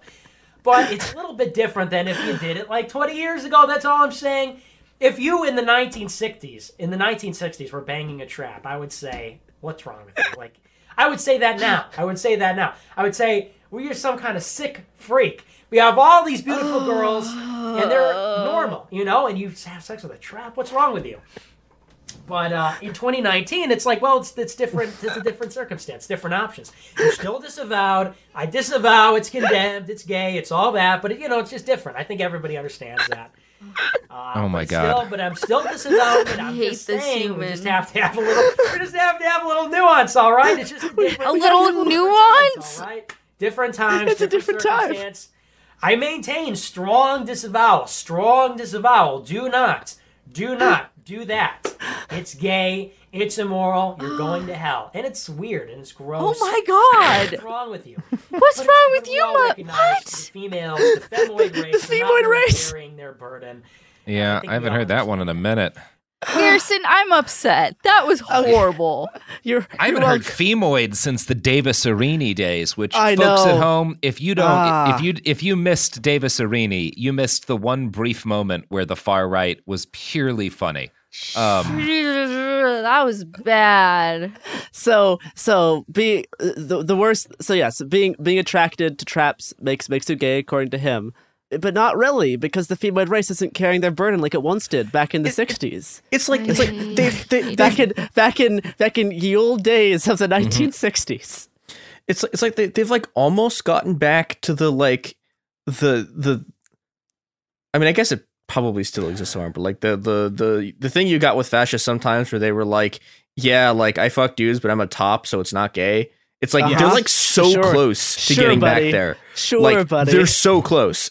And it's like, it's that like Roy Cohn kind of queerness. Yeah. And it's like I think once we get like just slightly, like maybe like 20 more years out from like the evangelicalism, as I don't know.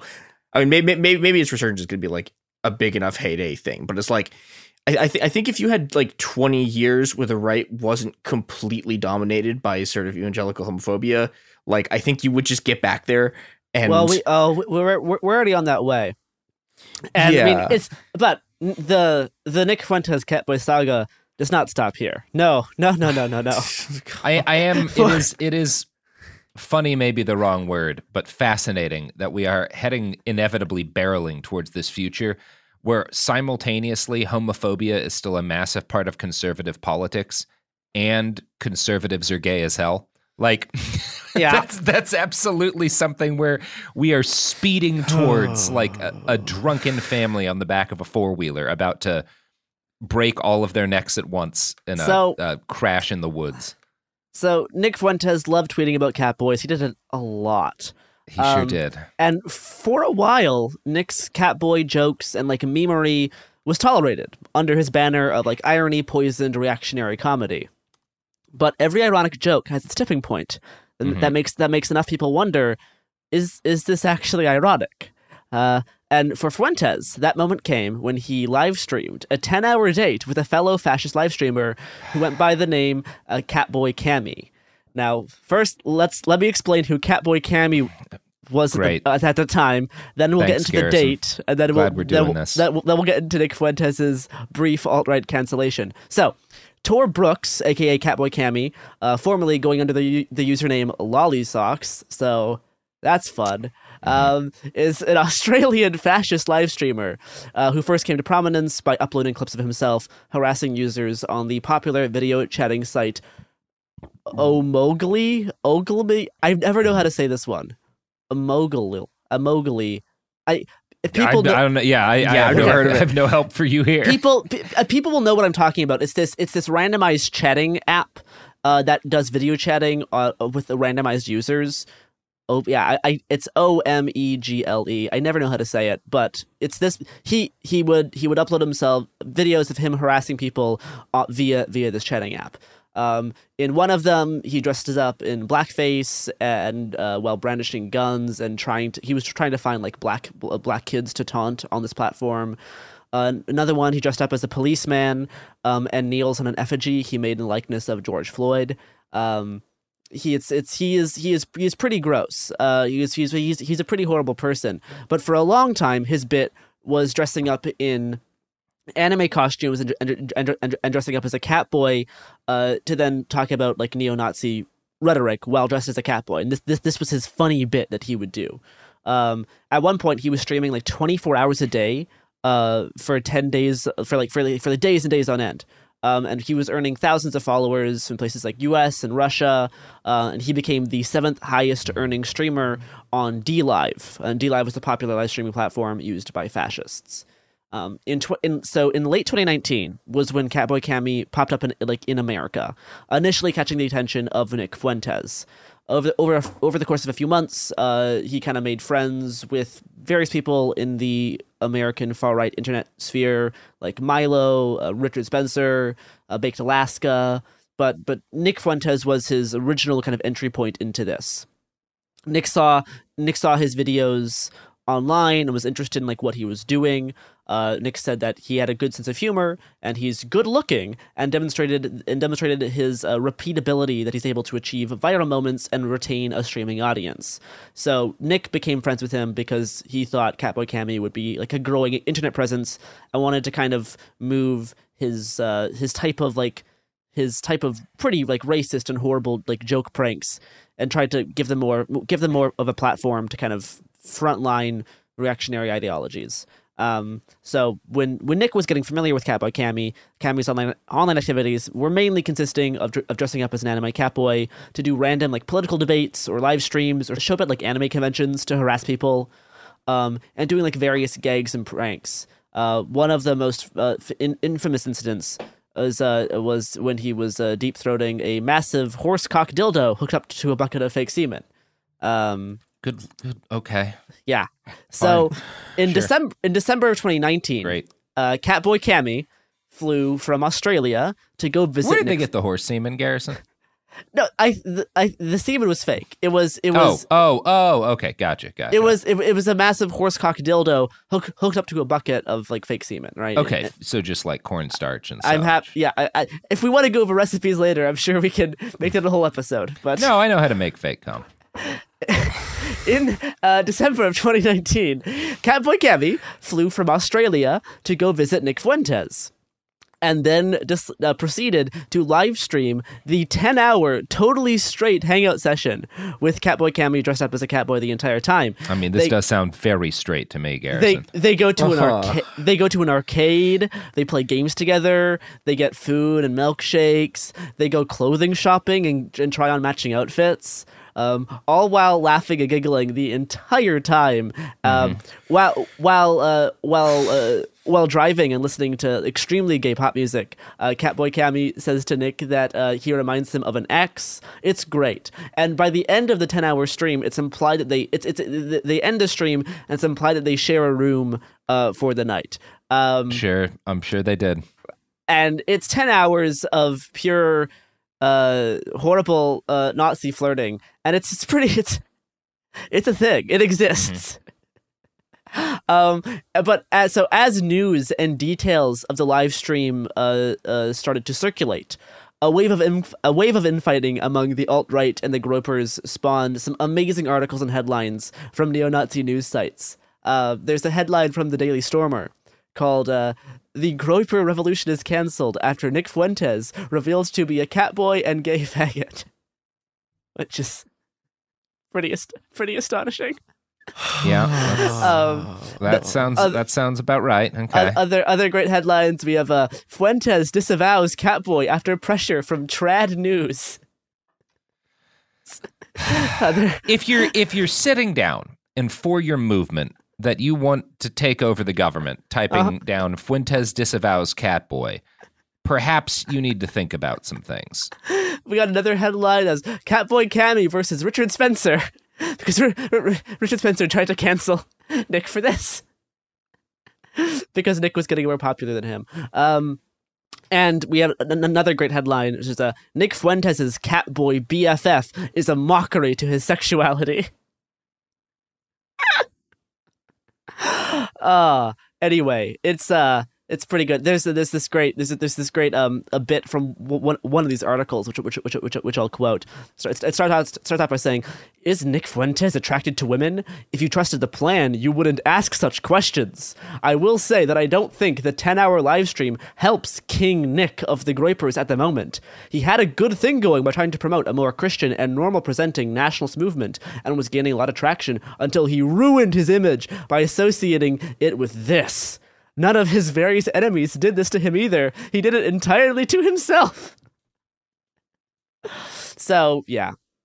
But like, obviously, like the point of this is not to put Nick Fuentes' sexuality on blast. Like, I do not care one way or the other. It's not a problem. Like, the problem isn't that Nick may find catboys incredibly hot. But the problem is that he's like a Nazi and stuff and calls for the extermination of gay people while also doing all of this shit. And, you know, Nick still maintains that he isn't gay and gay people should be exiled from society and he would never associate with homosexuals, blah, blah, blah, blah, blah. All while doing all this incredibly straight behavior.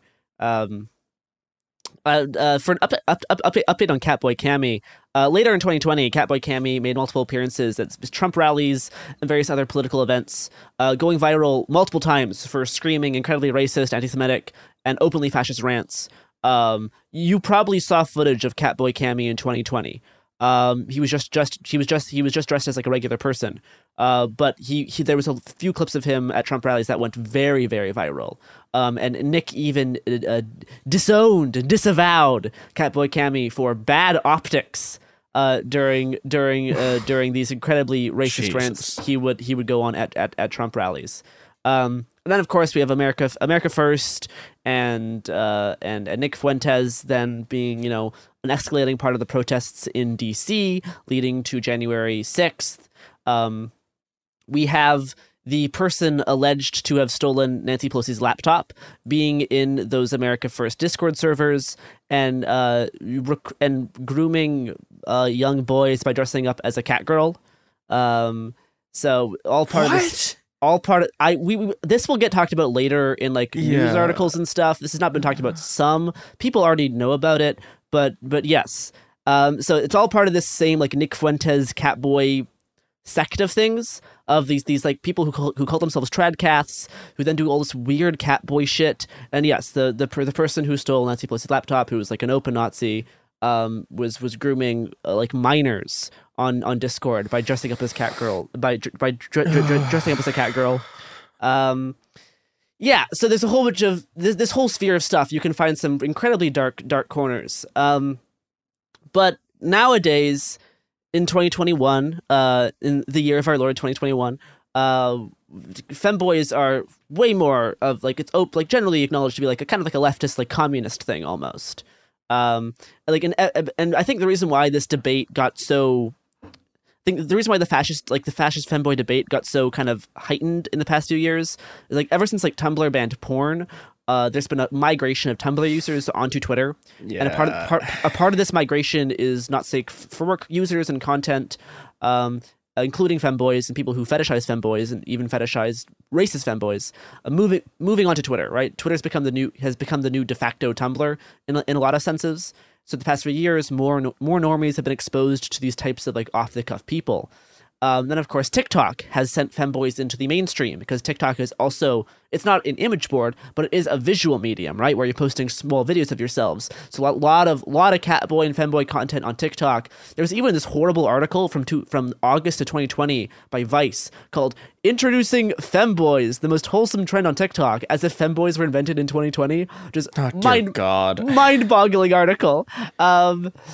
But yeah, femboys are now much more. If you take the Vice article as an example, femboys are now fully mainstreamed, right? The femboys used to be a small subculture, but among Gen Z kind of culture as a whole now, femboys are very popular. They are one of the hot new Pokemons to collect. And I'm gonna Garrison. That's cultural appropriation from millennials. You're not allowed to talk about Pokemons. I don't care. We own those.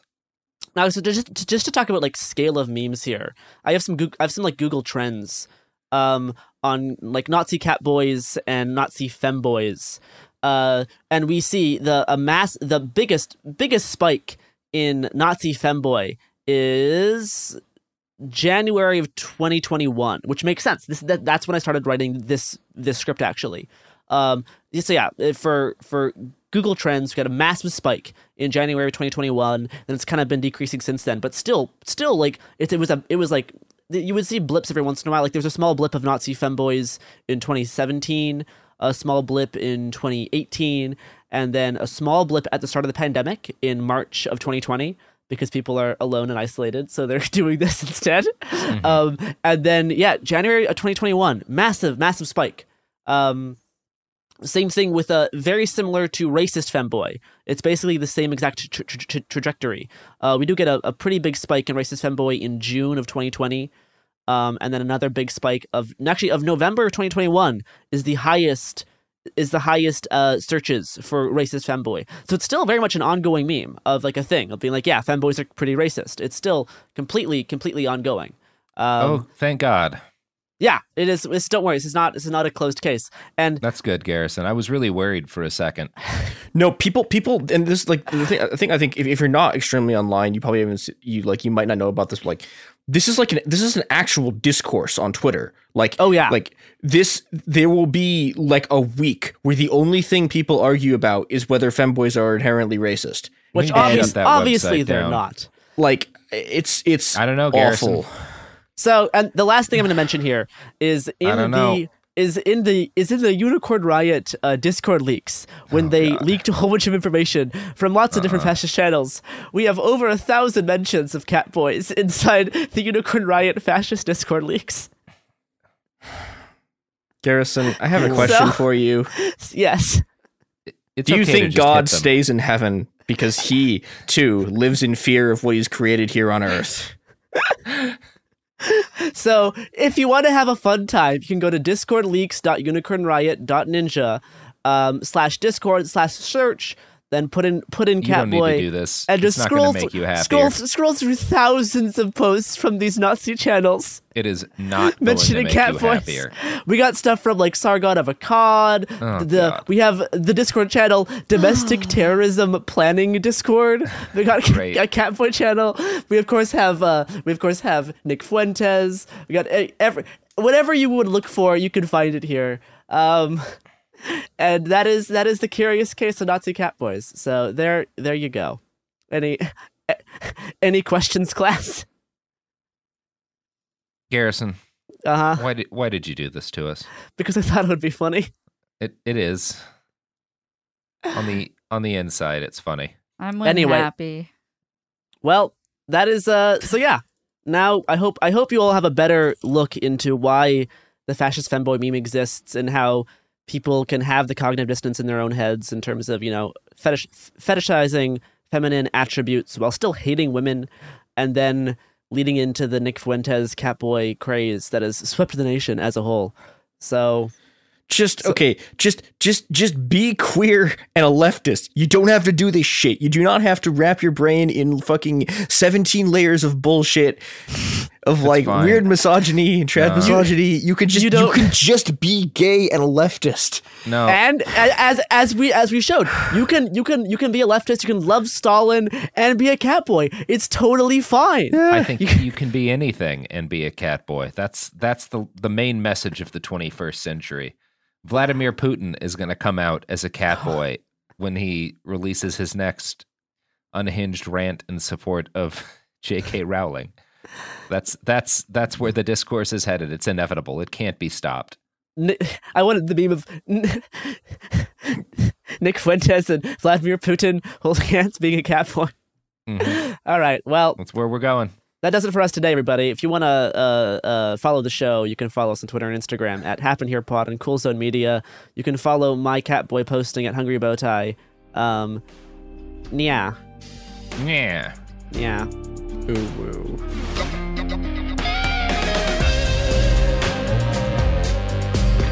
Hey, we'll be back Monday with more episodes every week from now until the heat death of the universe.